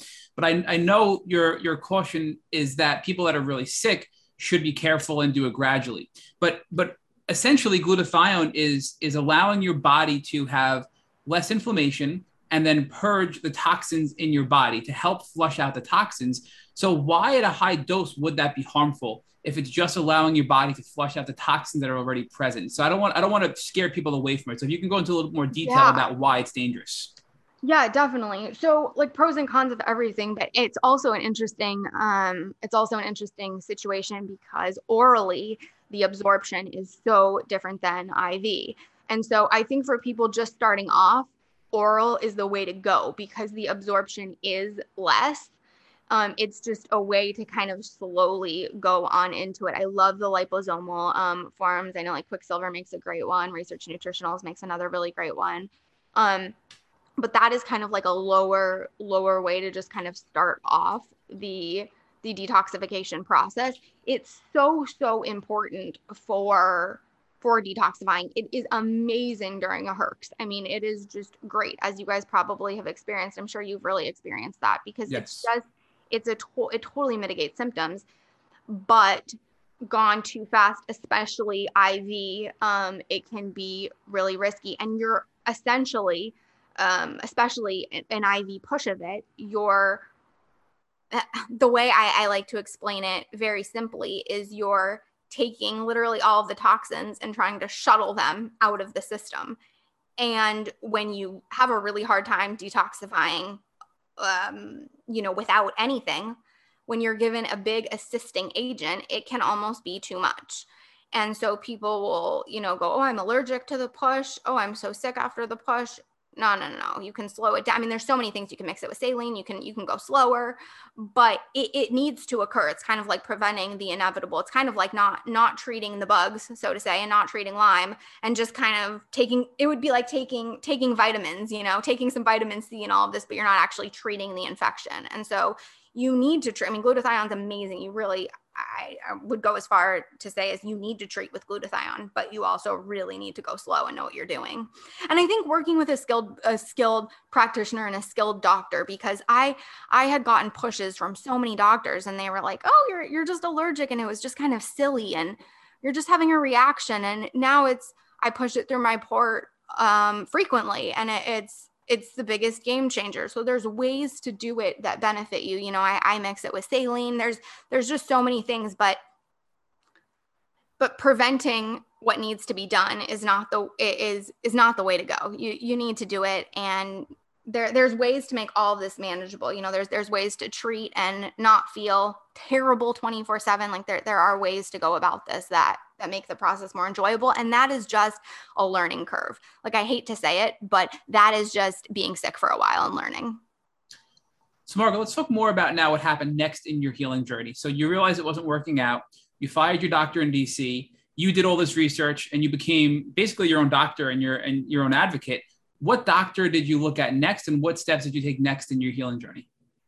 So I looked at Dr. Horowitz next and listened to his book. One of my first things to quote unquote go was my ability to read.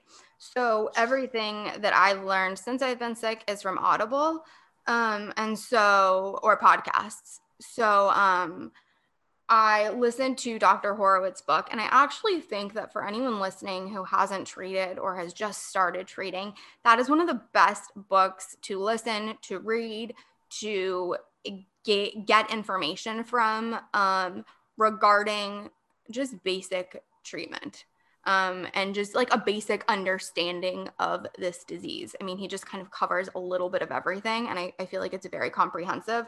But that was kind of my next dive. I studied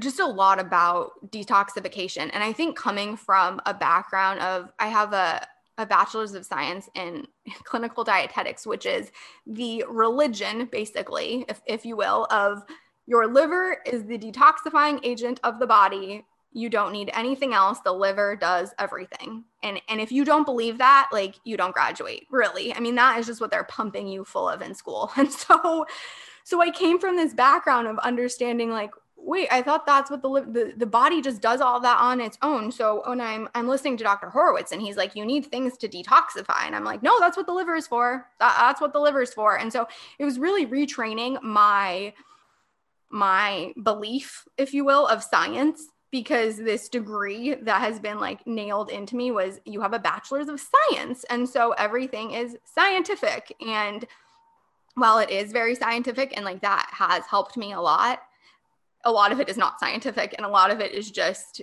gauging your own body.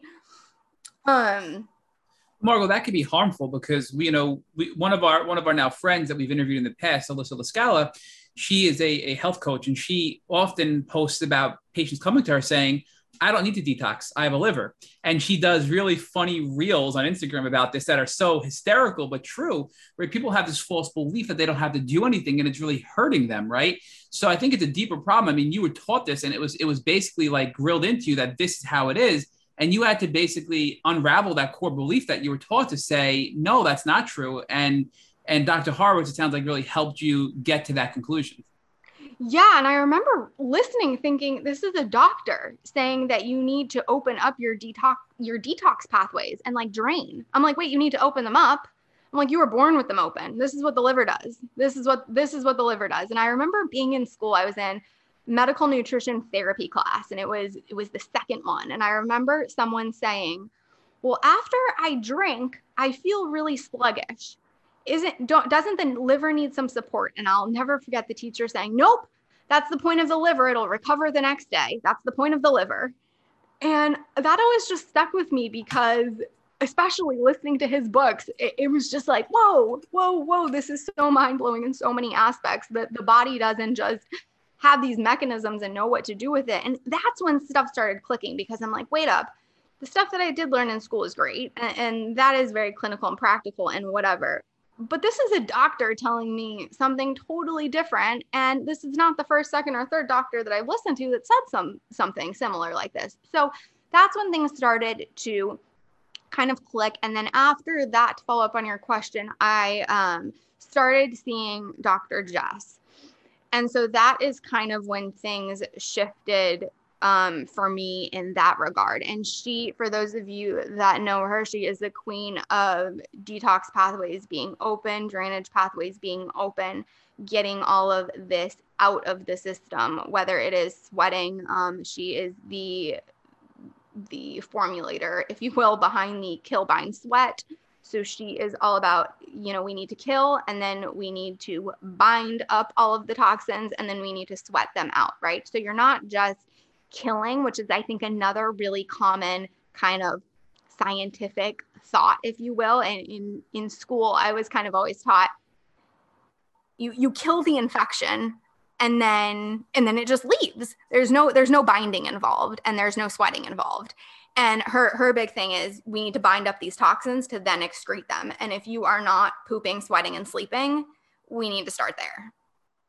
So Margot, the drainage pathways really lead to liver detox, correct? Meaning that when you kill and bind, they end up in the liver. But if they end up in the liver and you don't have pathways to excrete these toxins, then you become toxic. Is that accurate? Correct. So Dr. Jess is another, we're huge fanboys of Dr. Jess, and we love her work on social media too. She gives some really great informative pieces out there. Again, reels that are very knowledgeable and comical in the same way. Yes. So obviously you did your research and you knew who the best players were. I mean, you're going to Dr. Horowitz and studying him, and then you're bouncing to now Dr. Jess. So walk us through what it was like to actually go see Dr. Jess and treat with her. And what did you do to treat next? Because you still really didn't have anything to help you at a real level. You were doing oral antibiotics and you were mistreated in her office. And now you see Dr. Jess. So what was that like? Yeah. So I saw Dr. Jess. I had seen her. I've known her previously. So before that, from some other things. So I knew her style of treating. So I wasn't going in blind. I was very particular in my next venture, because after this venture in Washington, D.C., I knew that my energy for this type of treatment, so to say, was very limited, and needed to be focused like very precisely. So I wasn't going in blind. And I think that that's a huge thing for like listeners, is really do your research on where you're going to go spend your next bout of energy, because obviously this disease is very, very limited in energy. You really want to conserve your energy and learn where to use it properly. So I started seeing her, and she was like, we need to get you bare bones, like sleeping, pooping, eating, and walking a little bit. Like, let's just get you. Were you not sleeping, Margot, as well? No. So I went for literally 4 years with getting maybe an hour of sleep. And that wasn't even together. So it wouldn't be a full hour. I would get about like 20-minute increments for maybe, I would say at least 3.5 years. So besides being so sleepy, I mean, that alone right there makes someone psychotic, truly. So that alone right there, and a lot of it was Babesia, a lot of it was like the night sweats, and just I was just tired and wired all the time, and 9 o'clock would come and I would just be wired. And so I didn't sleep for years. And so her big thing was, we just need to get you sleeping and pooping. One of the first things to go for me with this whole situation right after Lupron was, I felt like my bladder and my bowels were like paralyzed. And so the sleeping and then the bathroom situation were the two top issues. And she was like, we need to get these figured out. And we also need to get you sweating. I was sweating really, really inappropriately. And so by that, I mean, I would be sitting in a room that was cold and I would start sweating, but I wouldn't sweat if I would go in 130-degree sauna. It would take me an hour, right? Like so dysfunctional, so not right. And so she just wanted to get, those things kind of back to somewhat of a baseline. So I worked with her for a while and did that. And then I had mentioned the Cellcore products to her. Margo, I'm sorry to interrupt. Before you go to Cellcore, how did you address those things? What did you do specifically with Dr. Jess to address the sleeping, the bathroom problems, and really the core functions that you had to address first? So the sleeping, and here's where I like to say it's not like in a lot of cases there's masks, but I think this was a bridge in my case because she actually gave me a sleeping medication. A pharmaceutical sleeping medication. And for those of you that like know her and etc., it's like that's not her style. But any human being needs to sleep to function, and to heal, you need to sleep. There's just no way about it. So she put me on a sleeping medication. Unfortunately, it had the adverse response. And so it kept me wired for hours, unfortunately. And that's just like so many medications with this situation. And so we played around with some others, and finally we got to a point where benzos, unfortunately, were just the solution for sleep for a while. And so after that, we like weaned off of the benzos, and I was getting a decent amount of sleep. Nothing amazing, but definitely more than I was. I was getting a couple hour chunks and waking up and then going back to sleep for a couple hour chunks. So progress in some, from 20 minutes to a couple hours. And then regarding the bowel situation, my diet was not the largest portion, but my lack of diet, because my appetite is not the best, and it hasn't been the greatest with this situation. And I would say one of my very large symptoms is nausea, and then only being able to eat kind of a couple foods because of the nausea. And so we really tried to get me back to eating like a full spectrum of food. So like all of that contributes to being able to go to the bathroom at the end of the day. And so I wasn't really eating any fruits, any vegetables. I was kind of living on toast, gluten-free pasta, and like bone broth.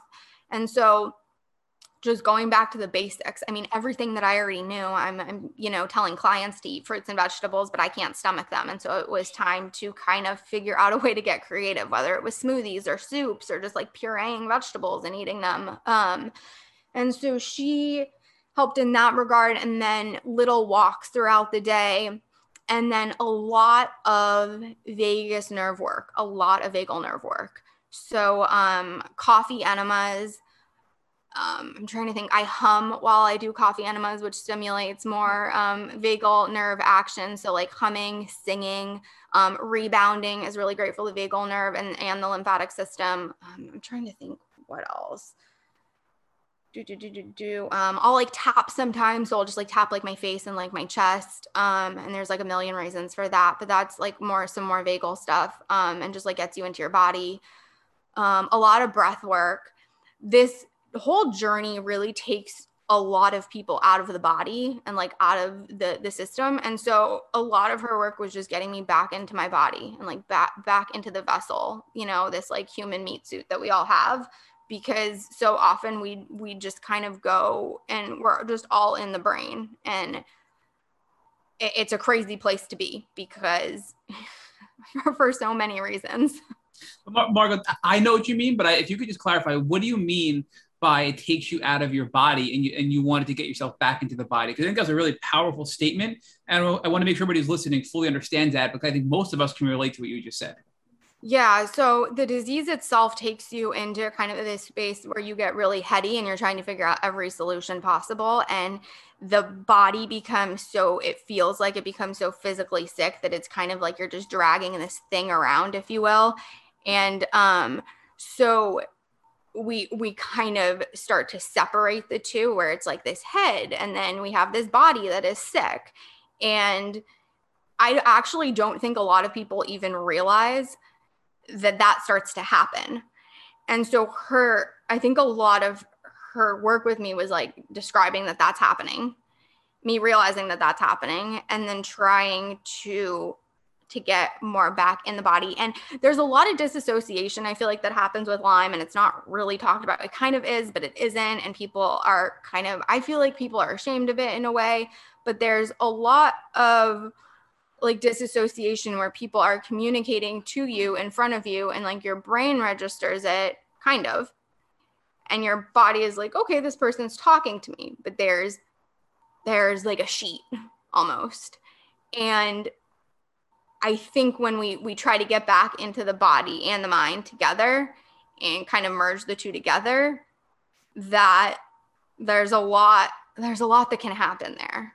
And it's a hard place to get. It's a long journey to get to. But I think realizing that you get to that place is one of the best places, because so many people can't even realize that there's literally like a veil between you and people. Margot, I wish I had somebody like you as a resource when I first got sick, because I felt all these things and I had no idea that this was valid and related to my illness, and other people can relate. So I'm so glad you're sharing this with everybody. So thank you for that. But, if you could talk to us more now. I think I'd interrupted you earlier about the Cellcore products. And Cellcore, we have heard from numerous guests, is a really, really powerful brand that has really powerful herbal supplements to help people heal from Lyme and parasites and viruses, etc. So what role did Cellcore play next in your healing journey that you were referring to earlier? Yeah, so I stumbled upon Jay Davidson's work probably 4 or 5 years ago. This was before I was even diagnosed with Lyme. And I actually stumbled upon him. There's no accidents. It's so crazy, this journey. So None. I actually stumbled upon him. I was literally like desperate in a Google search, being like, mineral hair analysis, San Diego. And he pops up, and he is literally 5 blocks from where I'm living. And I'm like, this is interesting. This is very interesting. So I start kind of fooling around on his website, and he, the company was new at that point, and the whole system was very new, and there weren't really like these protocols and formulas like there are now. And so I'm looking at these minerals, and I'm like, wow, this is really great. So he has like some of the Cellcore products on his website. I'm like, wow, these are really great. Like, this is interesting, whatever. And then start kind of looking into it more. And I'm like, wait, this is the building block of like everything, these minerals. I'm like, hold on a second. So I start kind of scoping him out a bit. And then I start looking into his business partner, Todd Watts. And I'm like, okay, these guys are onto something. And so I start just looking a little bit more into the whole mineral aspect of things. And it took me down just this fascinating rabbit hole of minerals and all of the Cellcore products. And so they had just come out with Para 1 and Para 2 then, I think, and the biotoxin binder, which is just kind of the generic binder that they do at the time. And so I ordered those at the time. I knew that I had parasites, and so I was like, whatever, might as well give this a go. And I did Para 1 and Para 2. And for those of you that are not familiar, 1 is literally a gut scrubber. And so it is a seed that literally scrubs the lining of the gut to get out parasites. And so I did that with Para 2, which is like an herbal type of mixture to help get out the rest of the worms, so to say. And so I did both of those products. And then actually, so this is very interesting, and I think this is actually very telling of how sick I was. I went to go use the biotoxin binder. And at this point, I had been learning about the whole binding. I had just started learning about how you need to kill and then you need to bind the toxins to get them out. And so I had taken this biotoxin binder, which is like the most mild binder now that I know about them.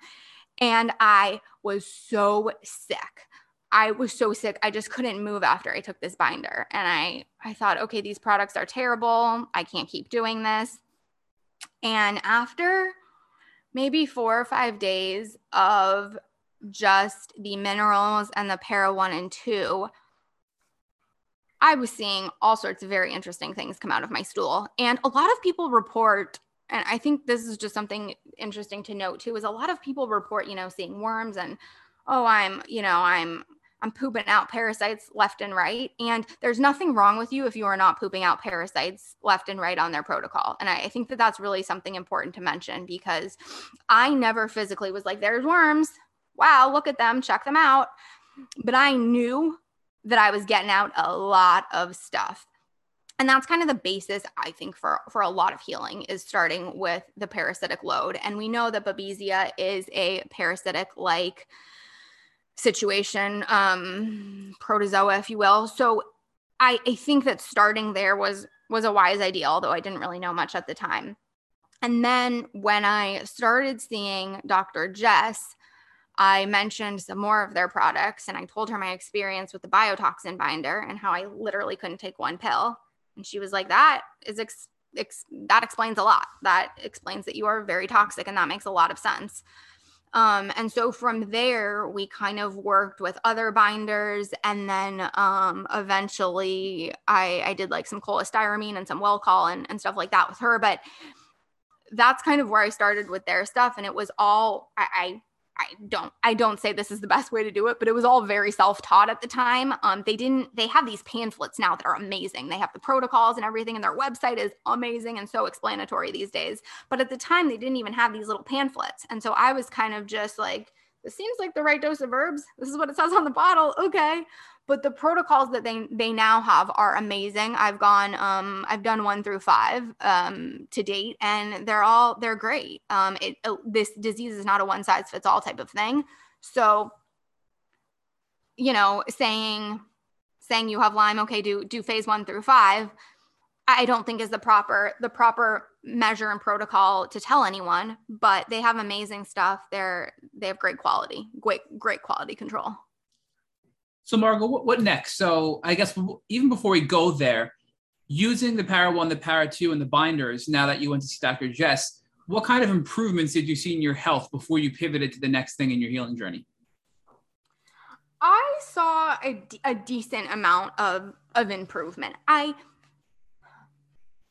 This journey is so interesting because there's so many levels of healing. So at the time I was like, wow, I'm making some progress. But as you heal, certain other things pop up.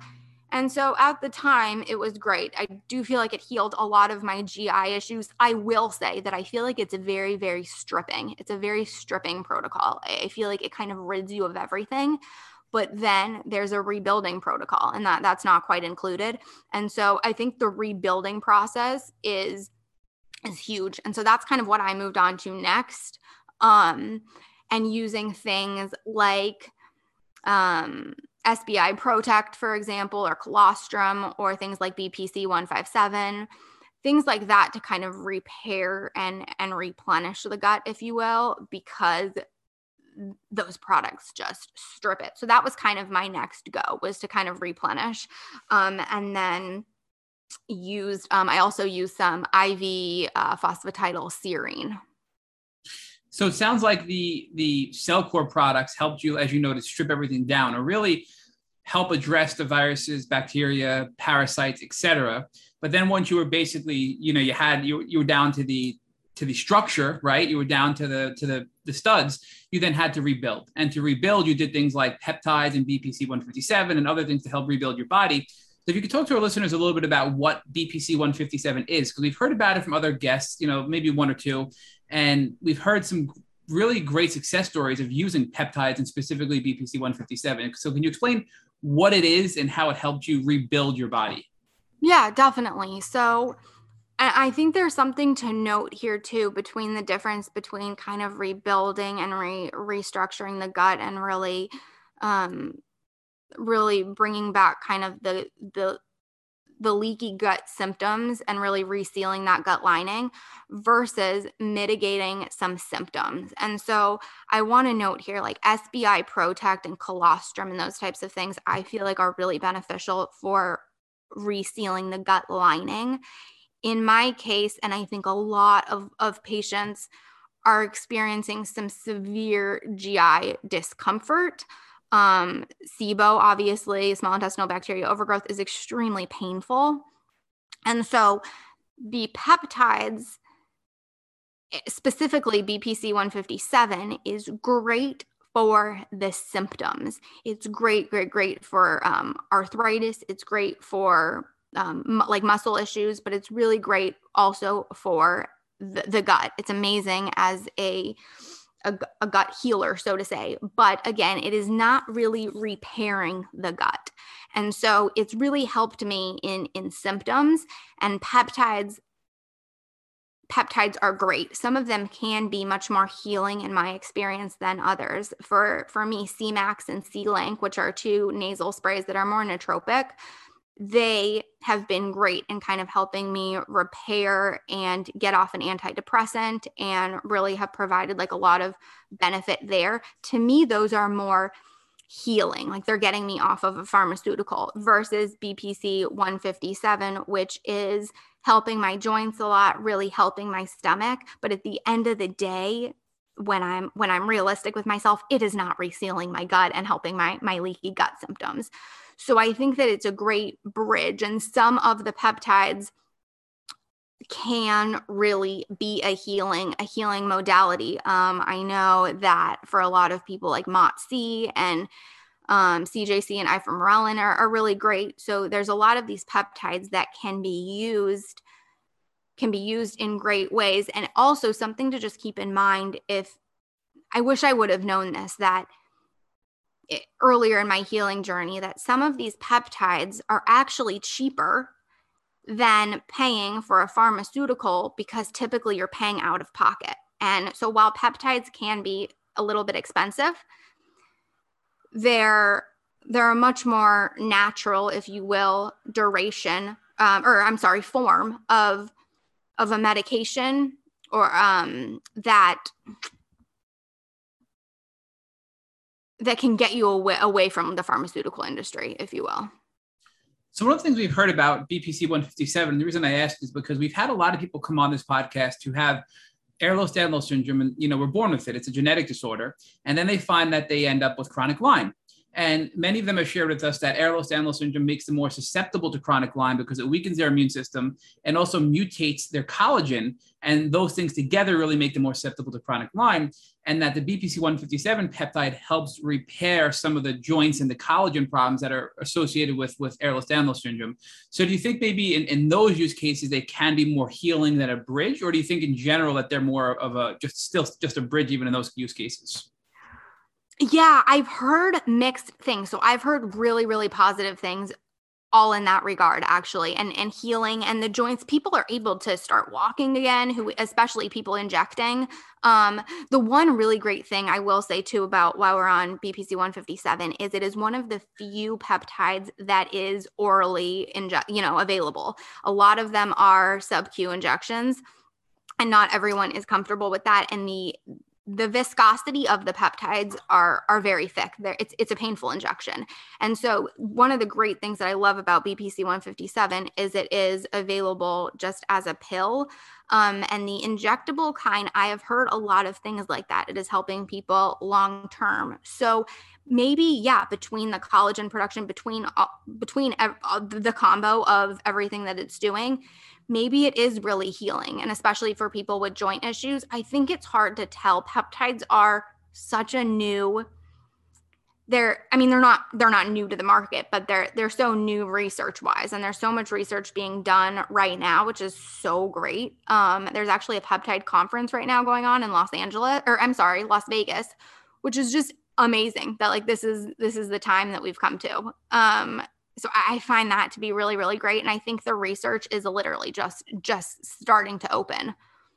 So Margo, I know we got a little deep with peptides here, but I'm going to back it up just for our listeners, because you gave us some really good examples of specific peptides and how they can be used to heal various symptoms and even conditions related to Lyme. But if you could just explain for us in general terms, what is a peptide and how can they be used to help your health? Yeah, so peptides are these amino acid mixtures, if you will. And I'm still really deep into learning about them. It is one of these topics it's just one of these fields of studies that is fascinating.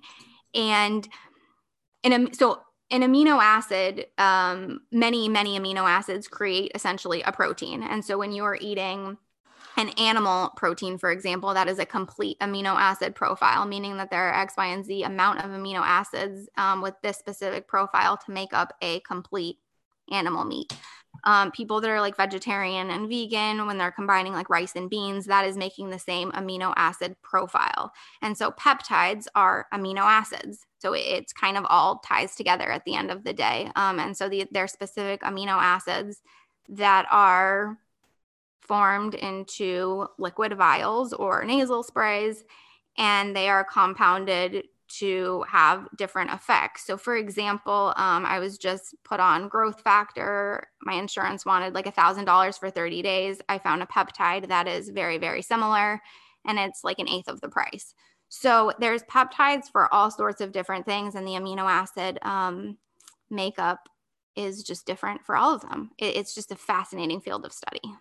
So Margo, I just want to go back to what you said earlier, just to make sure that I understand it correctly and that the audience understands it, is if your doctor is prescribing you something that is very expensive out of pocket, there can be a peptide or an amino acid alternative that is significantly cheaper that you can look at with a Lyme specialist or a doctor who understands these types of things. Is that what you're saying?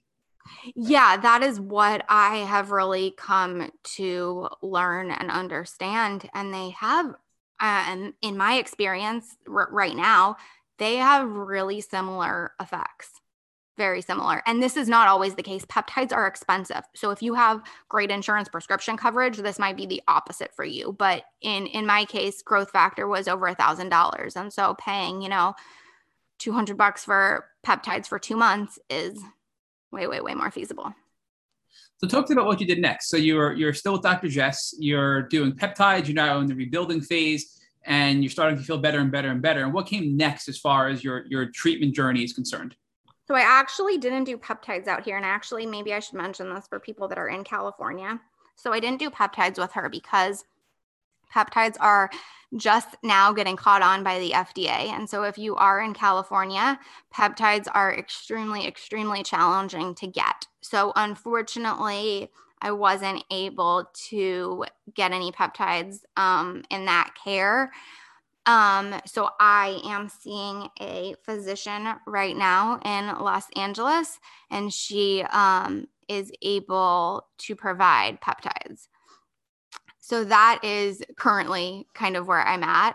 But after the Cellcore kind of bout, I got a PICC line in because I realized that there's only so many amount of oral antibiotics, and I really was not making as much progress as I knew I could.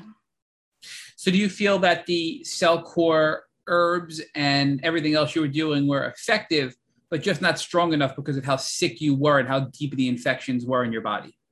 Yeah, I felt like we were kind of just pulling like layers of like saran wrap almost. And I felt like there were so many layers that still needed to be pulled up, that the products were lovely. I felt a little bit of relief, but I knew I had a lot more to go. And I also had this really strong gut feeling that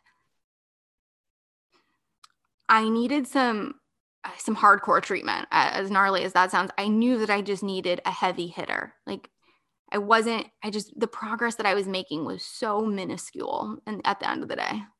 But I also feel, Margo, that that your body may not have been ready for aggressive IV treatment right off the bat. And by doing what you did with Cellcore and really helping your body as a whole may have prepared you better to receive the IVs. I mean, what are your thoughts on that? I completely agree. And I think that's really interesting to talk about right there, because all of these things, they're never wasted. People will go, oh, I was with this doctor for blah, blah, blah. I did X, Y, and Z. It was such garbage. Well, some of the times the treatment is garbage, but none of it goes unwasted. Even when I was with the physician in DC, I did a round of Malarone, and I remember finishing up with her and saying, that was so silly. What was the point of that? But I was back on Malarone with my MD in Los Angeles. So none of it is ever wasted. It's just layers and layers of healing. And so I think that the Cellcore products in a way kind of prepped me for the intense bout of year-long IV treatment that I am in the middle of, towards the end of completing. So when you pivoted over to the IVs, was this with Dr. Jess, or is this now with your new doctor in LA?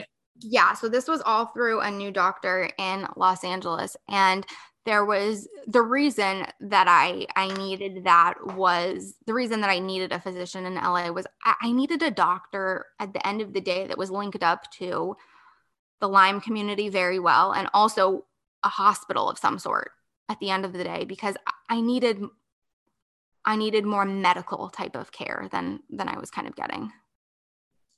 So what kind of IV antibiotics did you receive? You know, what types of drugs did you push through the PICC line? Was it just antibiotics, or was it antibiotics and other things as well? Yeah, we did some other things as well. So we did a lot of IV antibiotics. We did like IV clindamycin. We did IV Rocephin. We did IV Flagyl. We did IV Rifampin. We did IV azithromycin. I did one shot of Bicillin, which is the most excruciatingly painful injection ever. So after one shot, I ended up having to decline that whole round of treatment. And then, yeah, so that's kind of what we pushed through the IV antibiotic route. And then we did some other things IV. So I did IV phosphatidylcholine, not serine, but I did IV phosphatidylcholine through the PICC. What is that? What is that used for, Margot? So a lot of mold symptoms, and then a lot of brain fog, a lot of like neurology type of issues, but really, really great for repairing the brain, mitigating mold symptoms. I have a lot of inflammation in my face, my neck, and my eye from mold. And so immediately after the first vial, they're really, really teeny little vials. And after the first vial, I just remember my eye and my face swelling, going down so much. So yeah, used for so many things, but a lot of brain rehab and brain healing. So going back to the antibiotics, I have to imagine you had a pretty severe herx jumping into those severe IV antibiotics, correct? Correct. So what was your LA doctor's response to that? Was it just fight through it? Were you doing things to counter the herxing? Did you pull back? You know, how did you respond to that aggressive herxing you received during the IV treatment? Yeah, we pulled back quite a bit. And then we always, her thing was always one bag. Let's see how you do. And then add another bag. And so oftentimes it would be like 2 to 3 bags a day pulsing. So like Monday, Wednesday, Friday typically was my schedule. But we would always start with one bag, for my first go and just see how it goes. Give it a couple days, start the new bag. Because you want to decipher whether it's an allergy or a herx. And so thankfully I have not had an allergic reaction to really any of this stuff. But I have had some really intense herxes. I think that like being able to manage them and kind of like know what to do is probably the biggest learning curve. And then also for me, just getting a doctor that is responsive via email or phone whenever, because if a doctor is going to put you on a protocol like this, they need to be able to be responsive if there's an issue. And that was huge in finding a doctor that was going to, mesh well with me. And she answers at midnight. She answers at 8 a.m. She is always available. And so I feel really blessed in that regard. And this is your doctor in LA, correct? It is, yeah. Are you comfortable sharing this doctor's name with the audience? Yeah, so I've been seeing Dr. Erica Lehman, and she has changed my life, I can positively say. So how long ago from the present date were you on the IVs in the PICC line? I'm trying to get context to your time-wise. Yeah, so I had a PICC put in last July. So just over a year ago, and I had it for a couple of months. I have a really, really bad allergic reaction to Tagaderm. I'm very allergic. And so I'm also really allergic to chlorhexidine, which is like the prep that they use to clean the site. And so unfortunately I had to get the PICC taken out. It was about to be infected from some Tagaderm and potentially some other stuff that was going on. So it needed to be pulled. So I treated from like July to, I would say, about November with the PICC.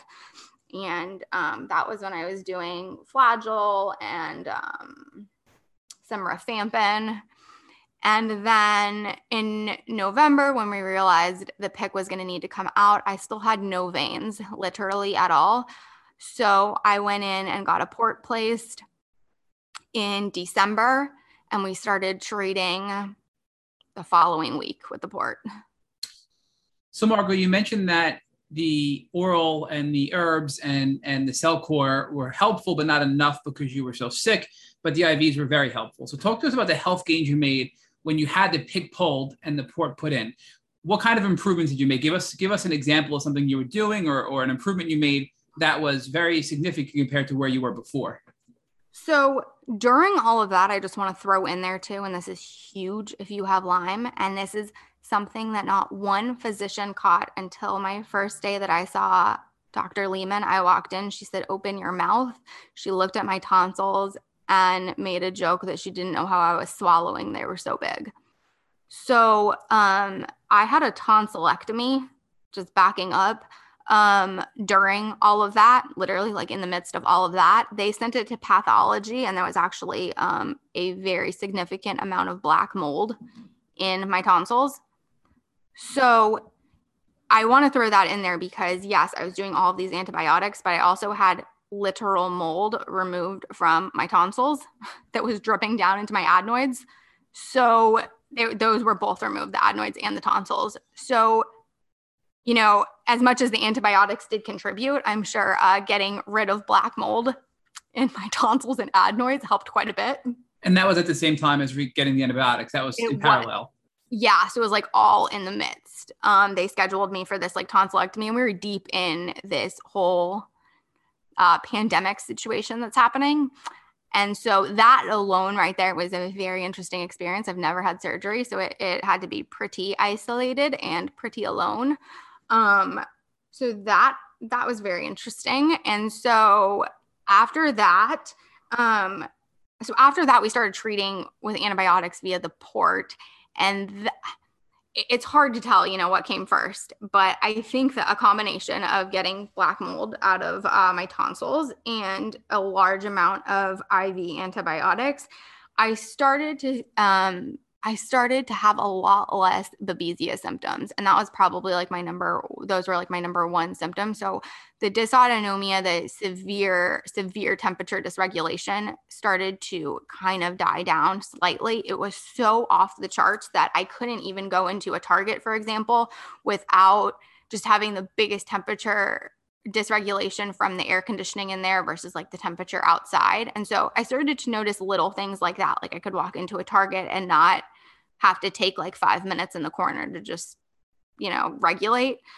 And so I started to kind of notice little things like that. I was sleeping a little bit better. The antibiotics exhaust me so much that I was able to get some more sleep. You know, my neurological symptoms are so tricky, and they're still so present that it's hard to say like those cleared up my brain. Like they made my brain better, because so many of my symptoms they're neurological. And, you know, IV antibiotics are great for so many things, but they also are now presenting me with some issues. I'm having like some tendon issues and some joint problems. And so there's things beforehand that I didn't notice, you know, that were just kind of, oh, I have this knee pain, and now it's massively exacerbated from IV antibiotics. And so, you know, it's hit or miss. And there's doctors out there that say IV antibiotics are no-go. And then there's doctors that say they only heal. And so you just kind of try to find the middle ground somewhere. So Margot, talk to us about the potential side effects or negative effects of IV antibiotics. You mentioned that your joint pain increased significantly. Is that a direct result of IV antibiotics? You know, I have to think that the last 2 bags of IV antibiotics contributed a lot to my tendons, because I was not really having this severity of tendon problem, of tendon pain, I guess you should say, and joint pain that I had after I just did 2 bags very recently, and had to stop. And I can very, very confidently say that I feel like those 2 really kind of tipped the saddle, so to say, of the joint problems. They, you know, I know, is it Cipro? I think that's the IV antibiotic that does have, it's known to come with a lot of tendon issues. And so that's the one round of antibiotics that I've declined. But other than that, I've been very willing to give it all a go. But yeah, they all do. I mean, every single IV antibiotic really comes with a warning of joint issues, of potential tendon issues. And obviously they are not going right to the gut, but they are, at the end of the day, a gut dysregulator, if you will. So the tendon issues are actually a side effect of the drug, not a Herx response from the drug, correct? Correct. Yes. I don't feel like this is a Herx at all. I feel like this is a direct side effect of Ivans, which is the last IV antibiotic that I attempted. And unfortunately, I got a really, really, really bad rash on my chest that completely covered my port site. So that's now unusable. And yeah, I have to take a break, unfortunately, from treating right now because, things pop up. It's just how it goes. So talk to us about the difference between a PICC line and a port, because you said you had to get your PICC line pulled, and late last year you had a port put in. Yeah. So I had a PICC line, which is, I know like so many interviews that you guys do, the girls have PICC lines. And it's just a line in your arm that goes pretty high up. But it's always accessed. And so I think this is like the big difference between a port and a PICC is the PICC line in your arm. It's typically kind of goes in like the upper arm typically. And it is, it always needs to be covered to shower, things like that. It always has a bandage over it. There's always a line out. And so you can be essentially connected to an IV at any time. And it's immediate IV access, basically. And so often with Lyme patients, their veins are A, shot, B, they've just had so many pokes, so they're shot from that. C, Bartonella especially goes into the vascular system, and I know can cause a lot of issues with getting poked. So there's a million reasons that people get PICC lines, and some people just get them strictly because they need a lot of treatment and they don't want to get poked a bunch of times. So there's so many reasons, but in my case, they just couldn't get a vein ever in my arm for a blood draw, for anything. And so I had that placed. There's always a bandage over it. So no matter what, unless you're getting a dressing change, which is like once a week, you can like let it air out as they clean it, and then they swap the bandage and replace it, so to say. But the line is always in your arm, and there always needs to be something covering it. And so in my case, the adhesive and I do not get along. And so there was just a lot of issues with the bandage over it. And so that is why I switched. I had to get that taken out. They can get easily infected. So I got that taken out, and I got a port placed, which is for the sake of this conversation, because this all honestly grosses me out. And I'm just like doing this to survive. But so for the sake of this, it's like a little bottle screw, little corkscrew type of thing underneath the skin. And mine is on my right side on my chest, and it is a line from like the collarbone down into my chest, essentially. And it's just a little bottle cap type of thing, and it's underneath the skin. And so all you really see is the line from the collarbone down to it, and then the little scar underneath. And in order for it to be usable, it needs to be accessed. So that is the big difference between a port and a PICC is I need someone to poke a needle through my skin in order to get into this guy. And then once the needle is in, then there is a bandage placed over that. There's like a line kind of connected to that. And then that's able to connect me to any IV. So a port is not an option that you want unless you really don't have any veins. Most people can get away with a PICC. And because of the placement of a port, especially for Lyme patients that are struggling with like jaw pain or neck pain, the placement of a port is rough because it's in the chest, which is, at the end of the day, all connected to the neck and the jaw.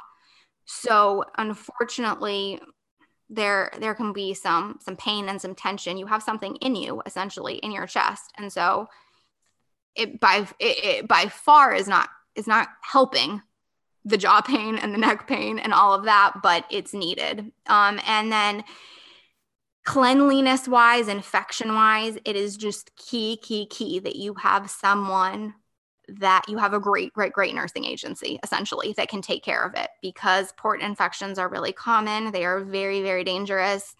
And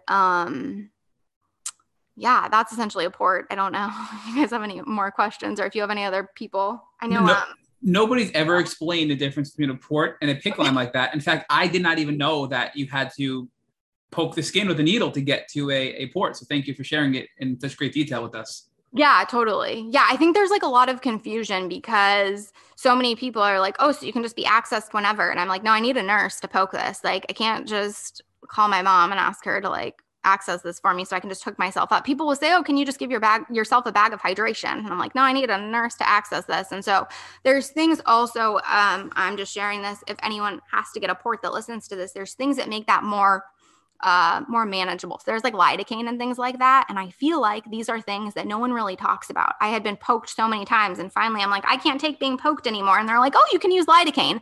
So there's a lot of little like tidbits that make this, I don't know, not more enjoyable, but more manageable. And I feel like sometimes those little things are missing, and they all add up in the experience, because it's not enjoyable to get poked once a week.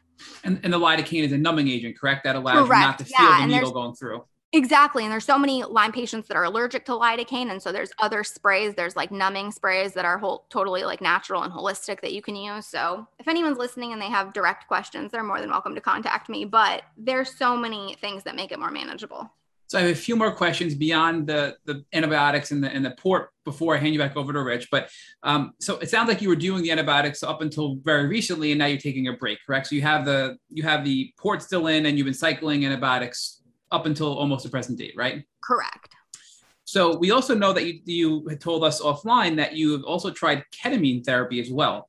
So talk to us about, because we've had a lot of mixed feedback. Some people have tried ketamine and they said it was not proper for Lyme treatment. It didn't help me. It hurt me, and don't do it. Other people have said it's been a game changer. That was the one thing I was missing in my healing journey, and they swear by it. So for you, where does that fit in your healing journey? So it's something, this is my first time really talking about it, because it is something that's like, it's fairly new to me. And I try to really like vet a system and like a way of healing before I'm like sharing my full experience. But I've done quite a bit at this point, and I will say that it has been very helpful. I think that's probably the best word that I can use. It has been very helpful. I fluctuate because it is not killing Lyme.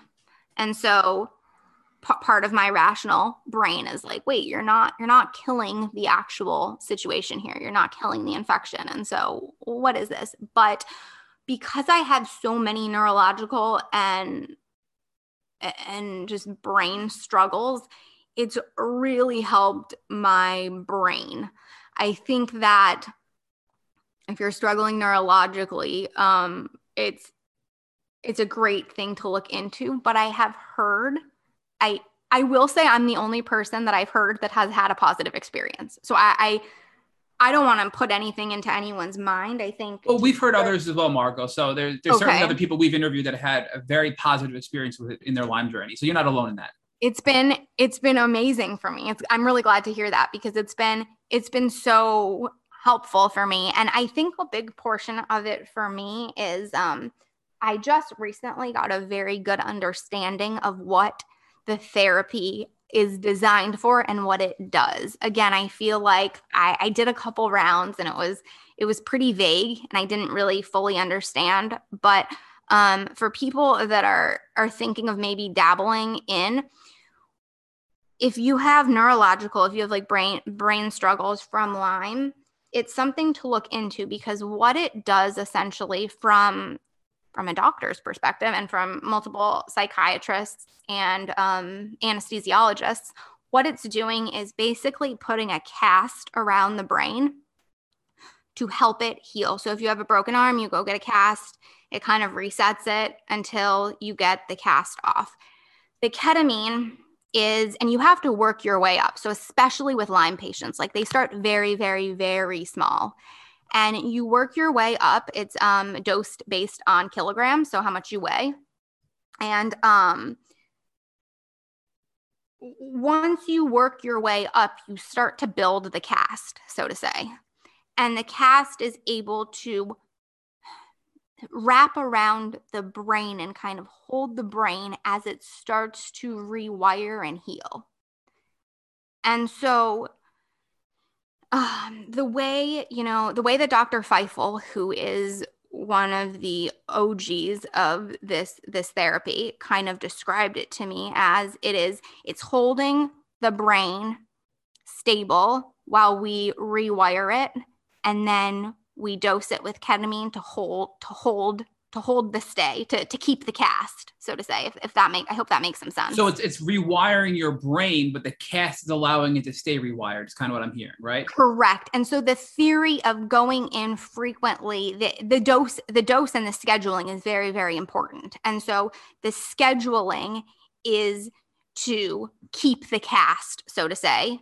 So the cast doesn't start, just like a regular cast needs, some sanitary procedures done every week or so to keep it clean.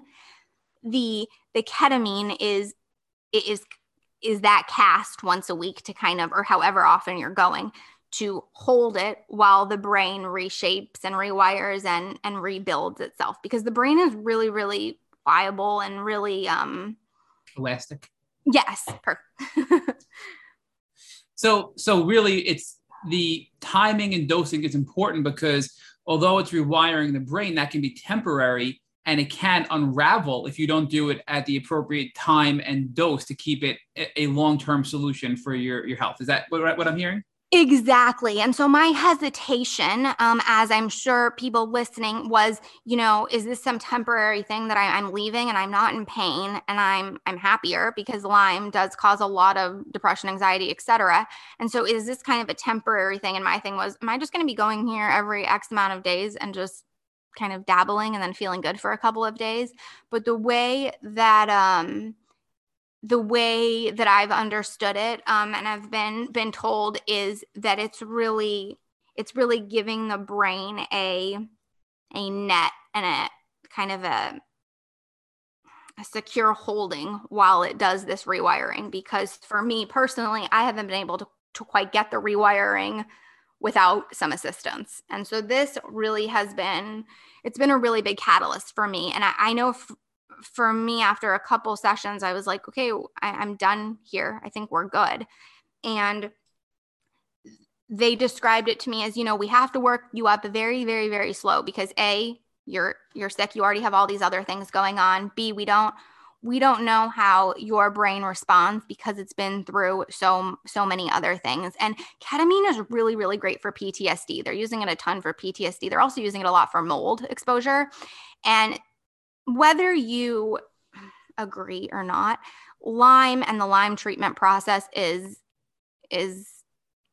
stressful, it's traumatic, and I didn't quite realize the benefit of ketamine therapy for that purpose alone. I kind of thought, okay, the trauma just leaves after I leave the doctor's appointment, but it's been really helpful for rewiring the trauma that I've gone through from healing.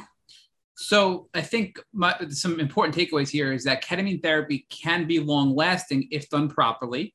It helps with medical PTSD, essentially, is what I'm hearing. But I do want to ask you to go a little bit deeper before we go on to my final question, before handing you back to Rich, is you mentioned the whole rewiring component, and you mentioned that, it helps a lot with anxiety and depression. So what symptoms specifically does this rewiring help? Is it purely psychological, with meaning the anxiety and depression that are symptoms of Lyme disease? Or does it also help with physical pain as well and other physiological things?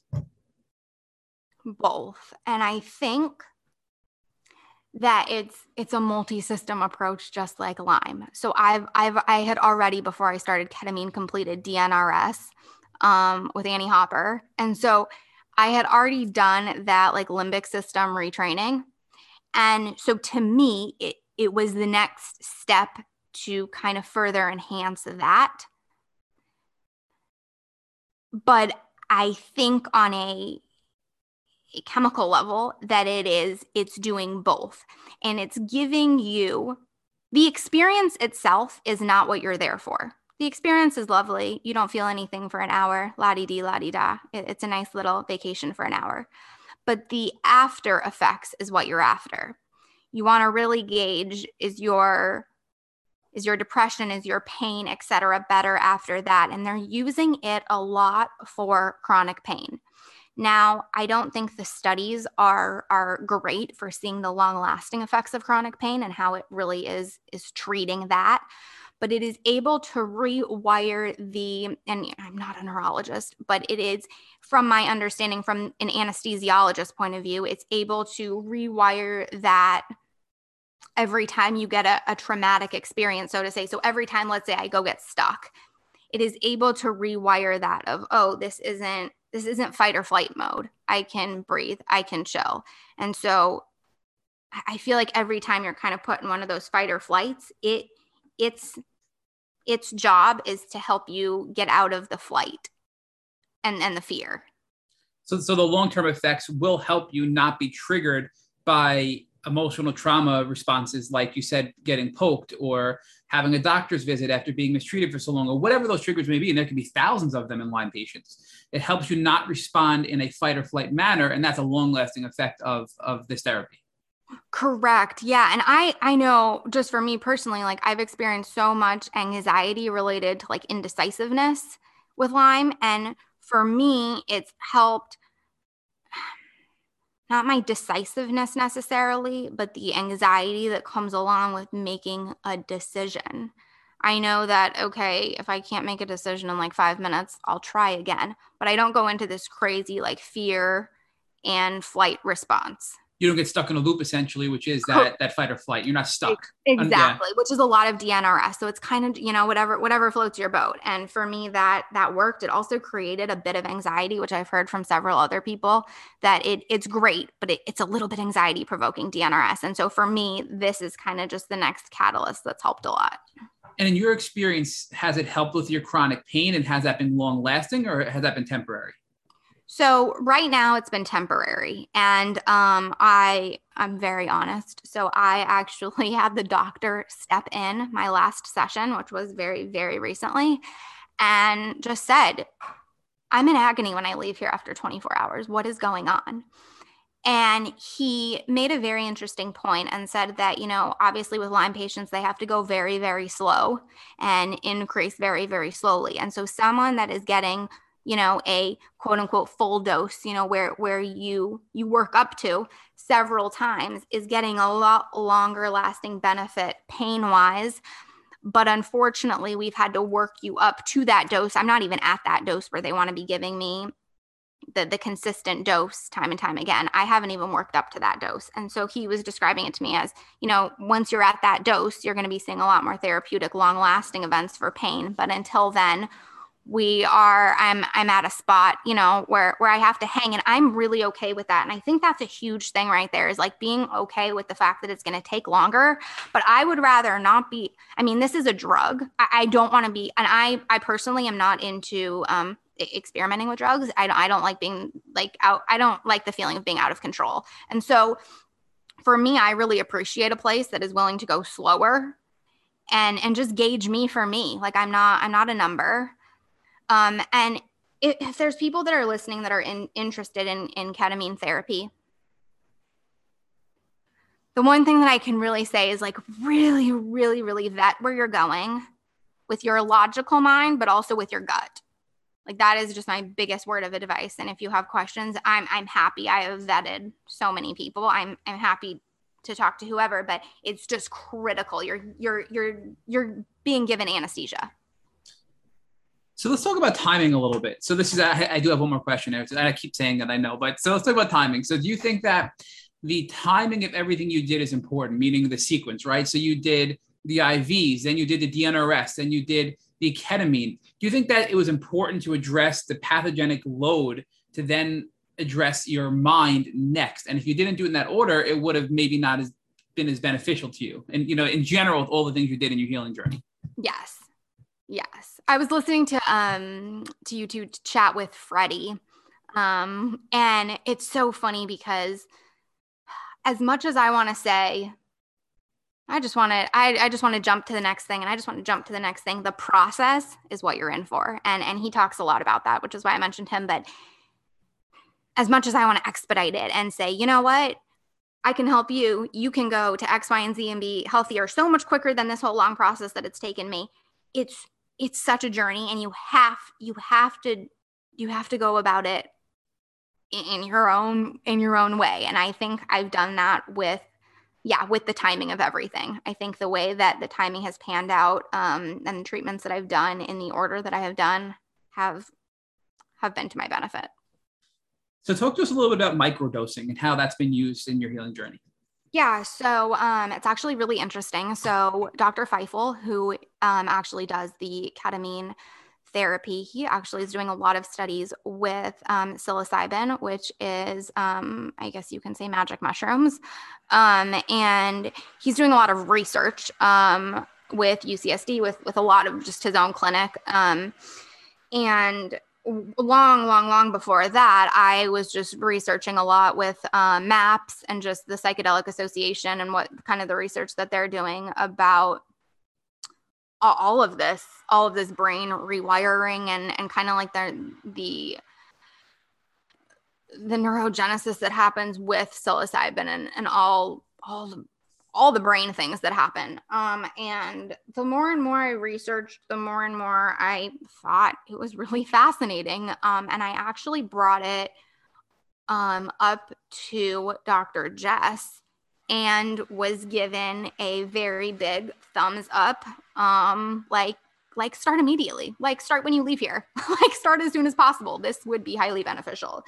And again, I don't like being out of control. I'm not into doing drugs, and I never have been. It's one of the reasons I don't drink. And so I was very, very, very weary. And obviously we are very sensitive humans. And so the first time I attempted to microdose, I did like literally like not even an eighth of a nail full.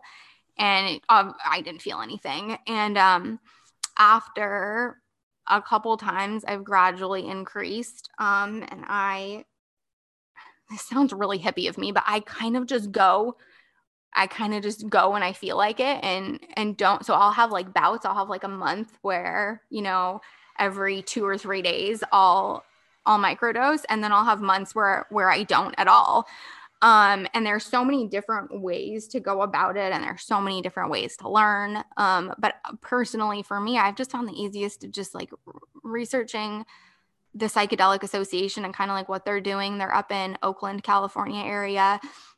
They're doing so much research. And yeah, it does mess like with your GI system. And so if you're sensitive, if you have like nausea already, which I'm very prone to, it's something to kind of, dabble into, but it's been helpful. And for me, what it does is with this disease, sometimes it gets very micro. And all these little tiny, little teeny things add up and just drive you insane. And for me, it's given me like a much more macro view of things where I'm able to just zoom out. I feel like I'm not literally in an airplane, but I feel like I'm in an airplane able to kind of view down the whole situation. Like when you're in an airplane, you can just, see over everything and see what's going on underneath. And I feel like that's kind of what microdosing psilocybin has done for me. It kind of just gives me a more macro view of everything going on. And like, this is not all, every single tiny little thing doesn't seem so tiny. So really it's helped you with your perspective and more your emotional response to your illness. It sounds like that you've been able to step back and look at it as a whole and not be so overwhelmed by your illness. Yeah, I very much think that. And I also think too, mold makes you crazy. And obviously this disease and mold go hand in hand, and, mold literally makes you insane. And so it's helped from that perspective too, of like calming all of that down a little bit and just taking that from like a 20 when it just feels so out of control and erratic and manic, to just bringing it down a little bit more level. And I'm not saying this is like a solution and everyone should just go find some mushrooms and, take a little dibble dab, but it is very, very helpful. And there's also ways to, and I wish I would have known this when I first started, like there's ways you can throw them in like some chocolate, and it makes it much easier to digest and it's just much more easier to dose. But like dosing is really, really the key and what's up. And smaller is always better. And smaller is less is always more in this case. So this is truly my final question, and Rich is going to pick up after this, I promise, your questionnaire that you gave us for this interview says that you're 40% recovered, but I have to tell you, I strongly disagree with that number. I think that you are being way too hard on yourself. We've been talking to you now for over 3 hours. You've given us information that we've never heard before. You're our 204th guest, and you are just brilliant. You're super smart. Your cognitive abilities are just amazing. So I just want to hear some positives. So tell us where you are health-wise today and what your plan is moving forward to continue to get even better and better and better. Thank you. It's such a blessing. I don't think I'd ever be able to like look at a screen for more than like 5 minutes, or talk for more than like 2 minutes. So this is a huge, huge, huge blessing. And I'm so, so, so grateful for what you guys are doing. I don't think like I've been able to express that because what you guys are doing is groundbreaking for so many reasons and for so many things. But I just want to give you guys like massive, massive props because this is not being talked about enough. This is a pandemic. This is out of control, and it's out of control in California. I think that's like a huge, a whole separate can of worms, but it is out of control here. I think if I encounter one more person that says, when did you get bitten back east? I'm going to go crazy because it's an epidemic out here and we're not addressing it. So I'm just so, so, so glad that you guys are addressing this. And it's been a joy. As far as right now, thank you. It's funny. I feel like I fluctuate between this like 40%, 60%, sometimes 2%. Like it's just such a range as anyone on here gets. But right now life is, it's good. I feel really, really blessed. I'm in a bit of a rut right now because I can't treat from this rash that has just appeared out of nowhere and does not seem to want to go away. So ketamine right now has been very, very beneficial because, I think for anyone on this journey, you have these ebbs and flows. And sometimes when the ebbs hit, it can really do like a number on your mental health.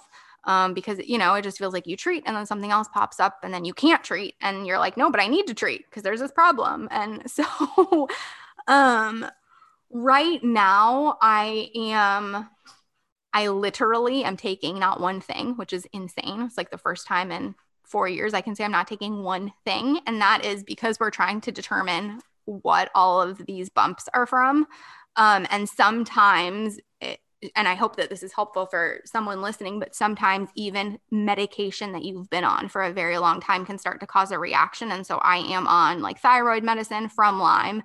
Lyme has caused like a lot of thyroid issues for me. And so that medicine is now being compounded because sometimes like the pig issue in thyroid medicine can cause other issues with Lyme patients. And so there's just like so many things to look into. So right now I am literally doing nothing. And I see my Lyme doc very soon. And I'm hoping to kind of figure out what is going on from here on out. But day-to-day wise, I feel very, very blessed. I moved home to my mom's place when I got sick. And I am still, thankfully, in all my crazy Lyme rage and all the crazy Lyme things, like I'm still allowed to live here and I'm still welcome and I'm still loved. So that is a true mom through and through. Like any Lyme parent knows that the journey is insane, and just props to all of the parents that are hanging. And so life right now is mellow. It's very mellow. I try to do things when I can. I am out of bed and I've been out every day for the past month, which is wild to say. I mean, I was completely bedbound for really 2 years. And so it's really, really magical to just go outside and take a walk for 5 minutes. Like, it's just so, so magical. Little things that I just have the utmost appreciation for, like going to get a coffee. It's just like amazing. So yeah, life right now is mellow. I have a lot less symptoms. And so I'm just grateful. It's kind of where I'm at right now. I got a ways to go, but I'm really happy with what I've learned. And this doctor that I currently am seeing has been the biggest blessing for physically, emotionally, everything about my well-being, because she understands that she really values that I'm educated, which is just a breath of fresh air. And so everything is a dialogue. Everything is an asking, not a telling of me that I will do. Everything is, you are willing to do this, right? Like, you are, everything is a very, very mutual understanding and ease and grace. And there's no, oh my gosh, you won't do this. How dare you? I demand that you do this. There's none of that. It's so beautiful. And I think a lot of it also has to do with the fact, I will say, she's a mom. And I think that is a really beautiful situation. There's just a level of care that I haven't experienced. So Margot, now share with us about, and this has been a beautiful podcast, and there's been a lot of beauty here, which is, I want you to know, really a unique experience for us. But talk to us about the beauty of Lyme in more detail and what you learned about yourself and your purpose that you do not believe you would have learned had you not gone on the Lyme disease journey. Yeah. So it's interesting. So obviously before this, we were talking about how it's crazy to think that the epiphany of all of this is being diagnosed with Lyme. Like, it's really mind-boggling to me at the end of the day that that's kind of what this has come down to. But for me, I think there's so many things, and I mentioned this briefly, but I think there's so many things in life that we know that we don't know. And then there's this whole slew of things that we don't know that we don't know. And so just like taking that in for a second and realizing that there's so many things that we don't even know exist that we don't know. And for me, that is this. Like, I didn't know anything like this existed. I also didn't know that any illness could cause so many things. I've always heard my whole life, everything is connected. It sounds like a woo-woo fairy tale. Everything is connected. The body is always listening. And it's like very, very woo-woo-y. But it is so, so, so true. I mean, it's mind-boggling to me how much the nervous system and just like how much the limbic system and the vagal nerve and like all of this relates to this disease. It's mind-blowing to me. And so there's so many things that I didn't know that I've learned. There's so many things that I had no idea even existed.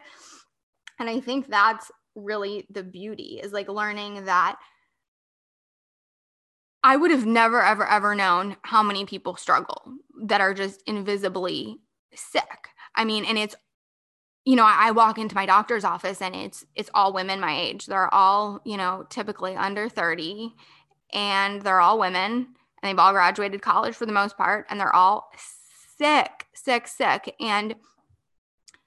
But they look great, right? And so like that's just the crazy thing about this disease is it's, you know, it really is obviously the great imitator for a reason. And it just presents this facade of like everything is perfect. And it's so interesting too, because going back, it's like you think about, I know for me, I've had like kind of a type A, like get shit done kind of personality. And that is so many, you know, so many of these women are, you know, A students through college, bam, bam, bam, do.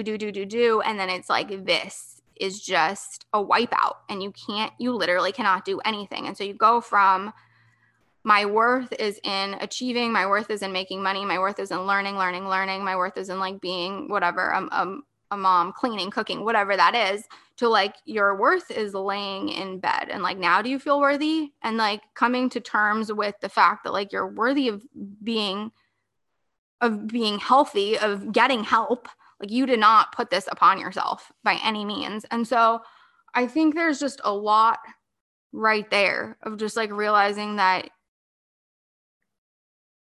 there's so much that you're going to learn. And I've always, kind of strived to not be the smartest person in the room. I don't really think that there's much benefit to being the most intelligent person in the room. Like, I always want to learn from others.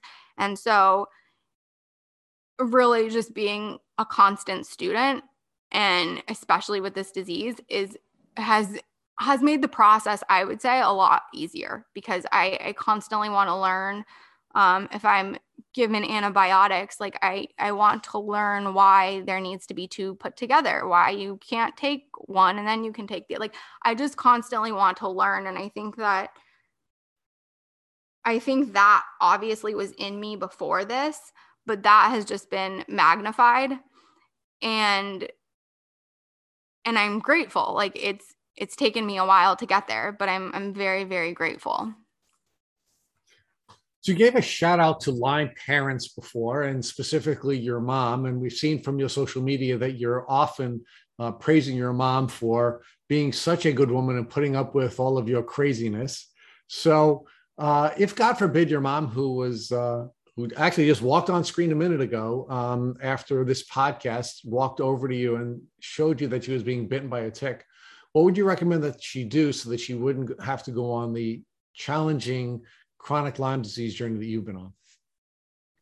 So immediately, obviously, there's like a whole procedure for removing a tick. So I would go through that whole process and procedure with like the adequate tweezers and that whole shebang. For people that are more curious, it's very, very important to know. There's so many doctors that have so much information on that specifically, but that would be the first thing, and then get it tested immediately. And then I would immediately give her my doctor. to be very honest, I would make her see Dr. Lehman that second, literally. The quicker the better with this disease, and the faster the treatment, the better the results, ideally, because we know that obviously one tick is not just carrying Lyme, they carry co-infections and everything else, and those are what is killer, obviously. And so so I would immediately send her there. Thank you for listening to the Tick Bootcamp interview with our guest, Margot Gunning. To our listeners, we have a call to action. First, if you'd like to learn more about Margot Gunning, please visit her Instagram page at Margot Gunning. Second, if you enjoyed this episode of the Tick Bootcamp podcast, please share with your friends by using the social media buttons you see at the bottom of our post. Third, Tick Bootcamp has created a Tick Bite Blueprint that has been inspired by the information that has been provided to us by podcast guests. We urge you to visit our website at www.tickbootcamp.com to view the blueprint. Please note we would appreciate any input or any improvements you would like to share with us. Fourth, don't forget to subscribe to this podcast on Apple Podcasts, Google Podcasts, or Spotify to get your automatic episode updates of our Tick Bootcamp podcast. And finally, we thank our community for your comments on our past podcast episodes. Please take a minute to leave us an honest review on Apple Podcasts, on Instagram, or on our website. We make it a point to read every single one of the reviews we get. Thank you, as always, for listening.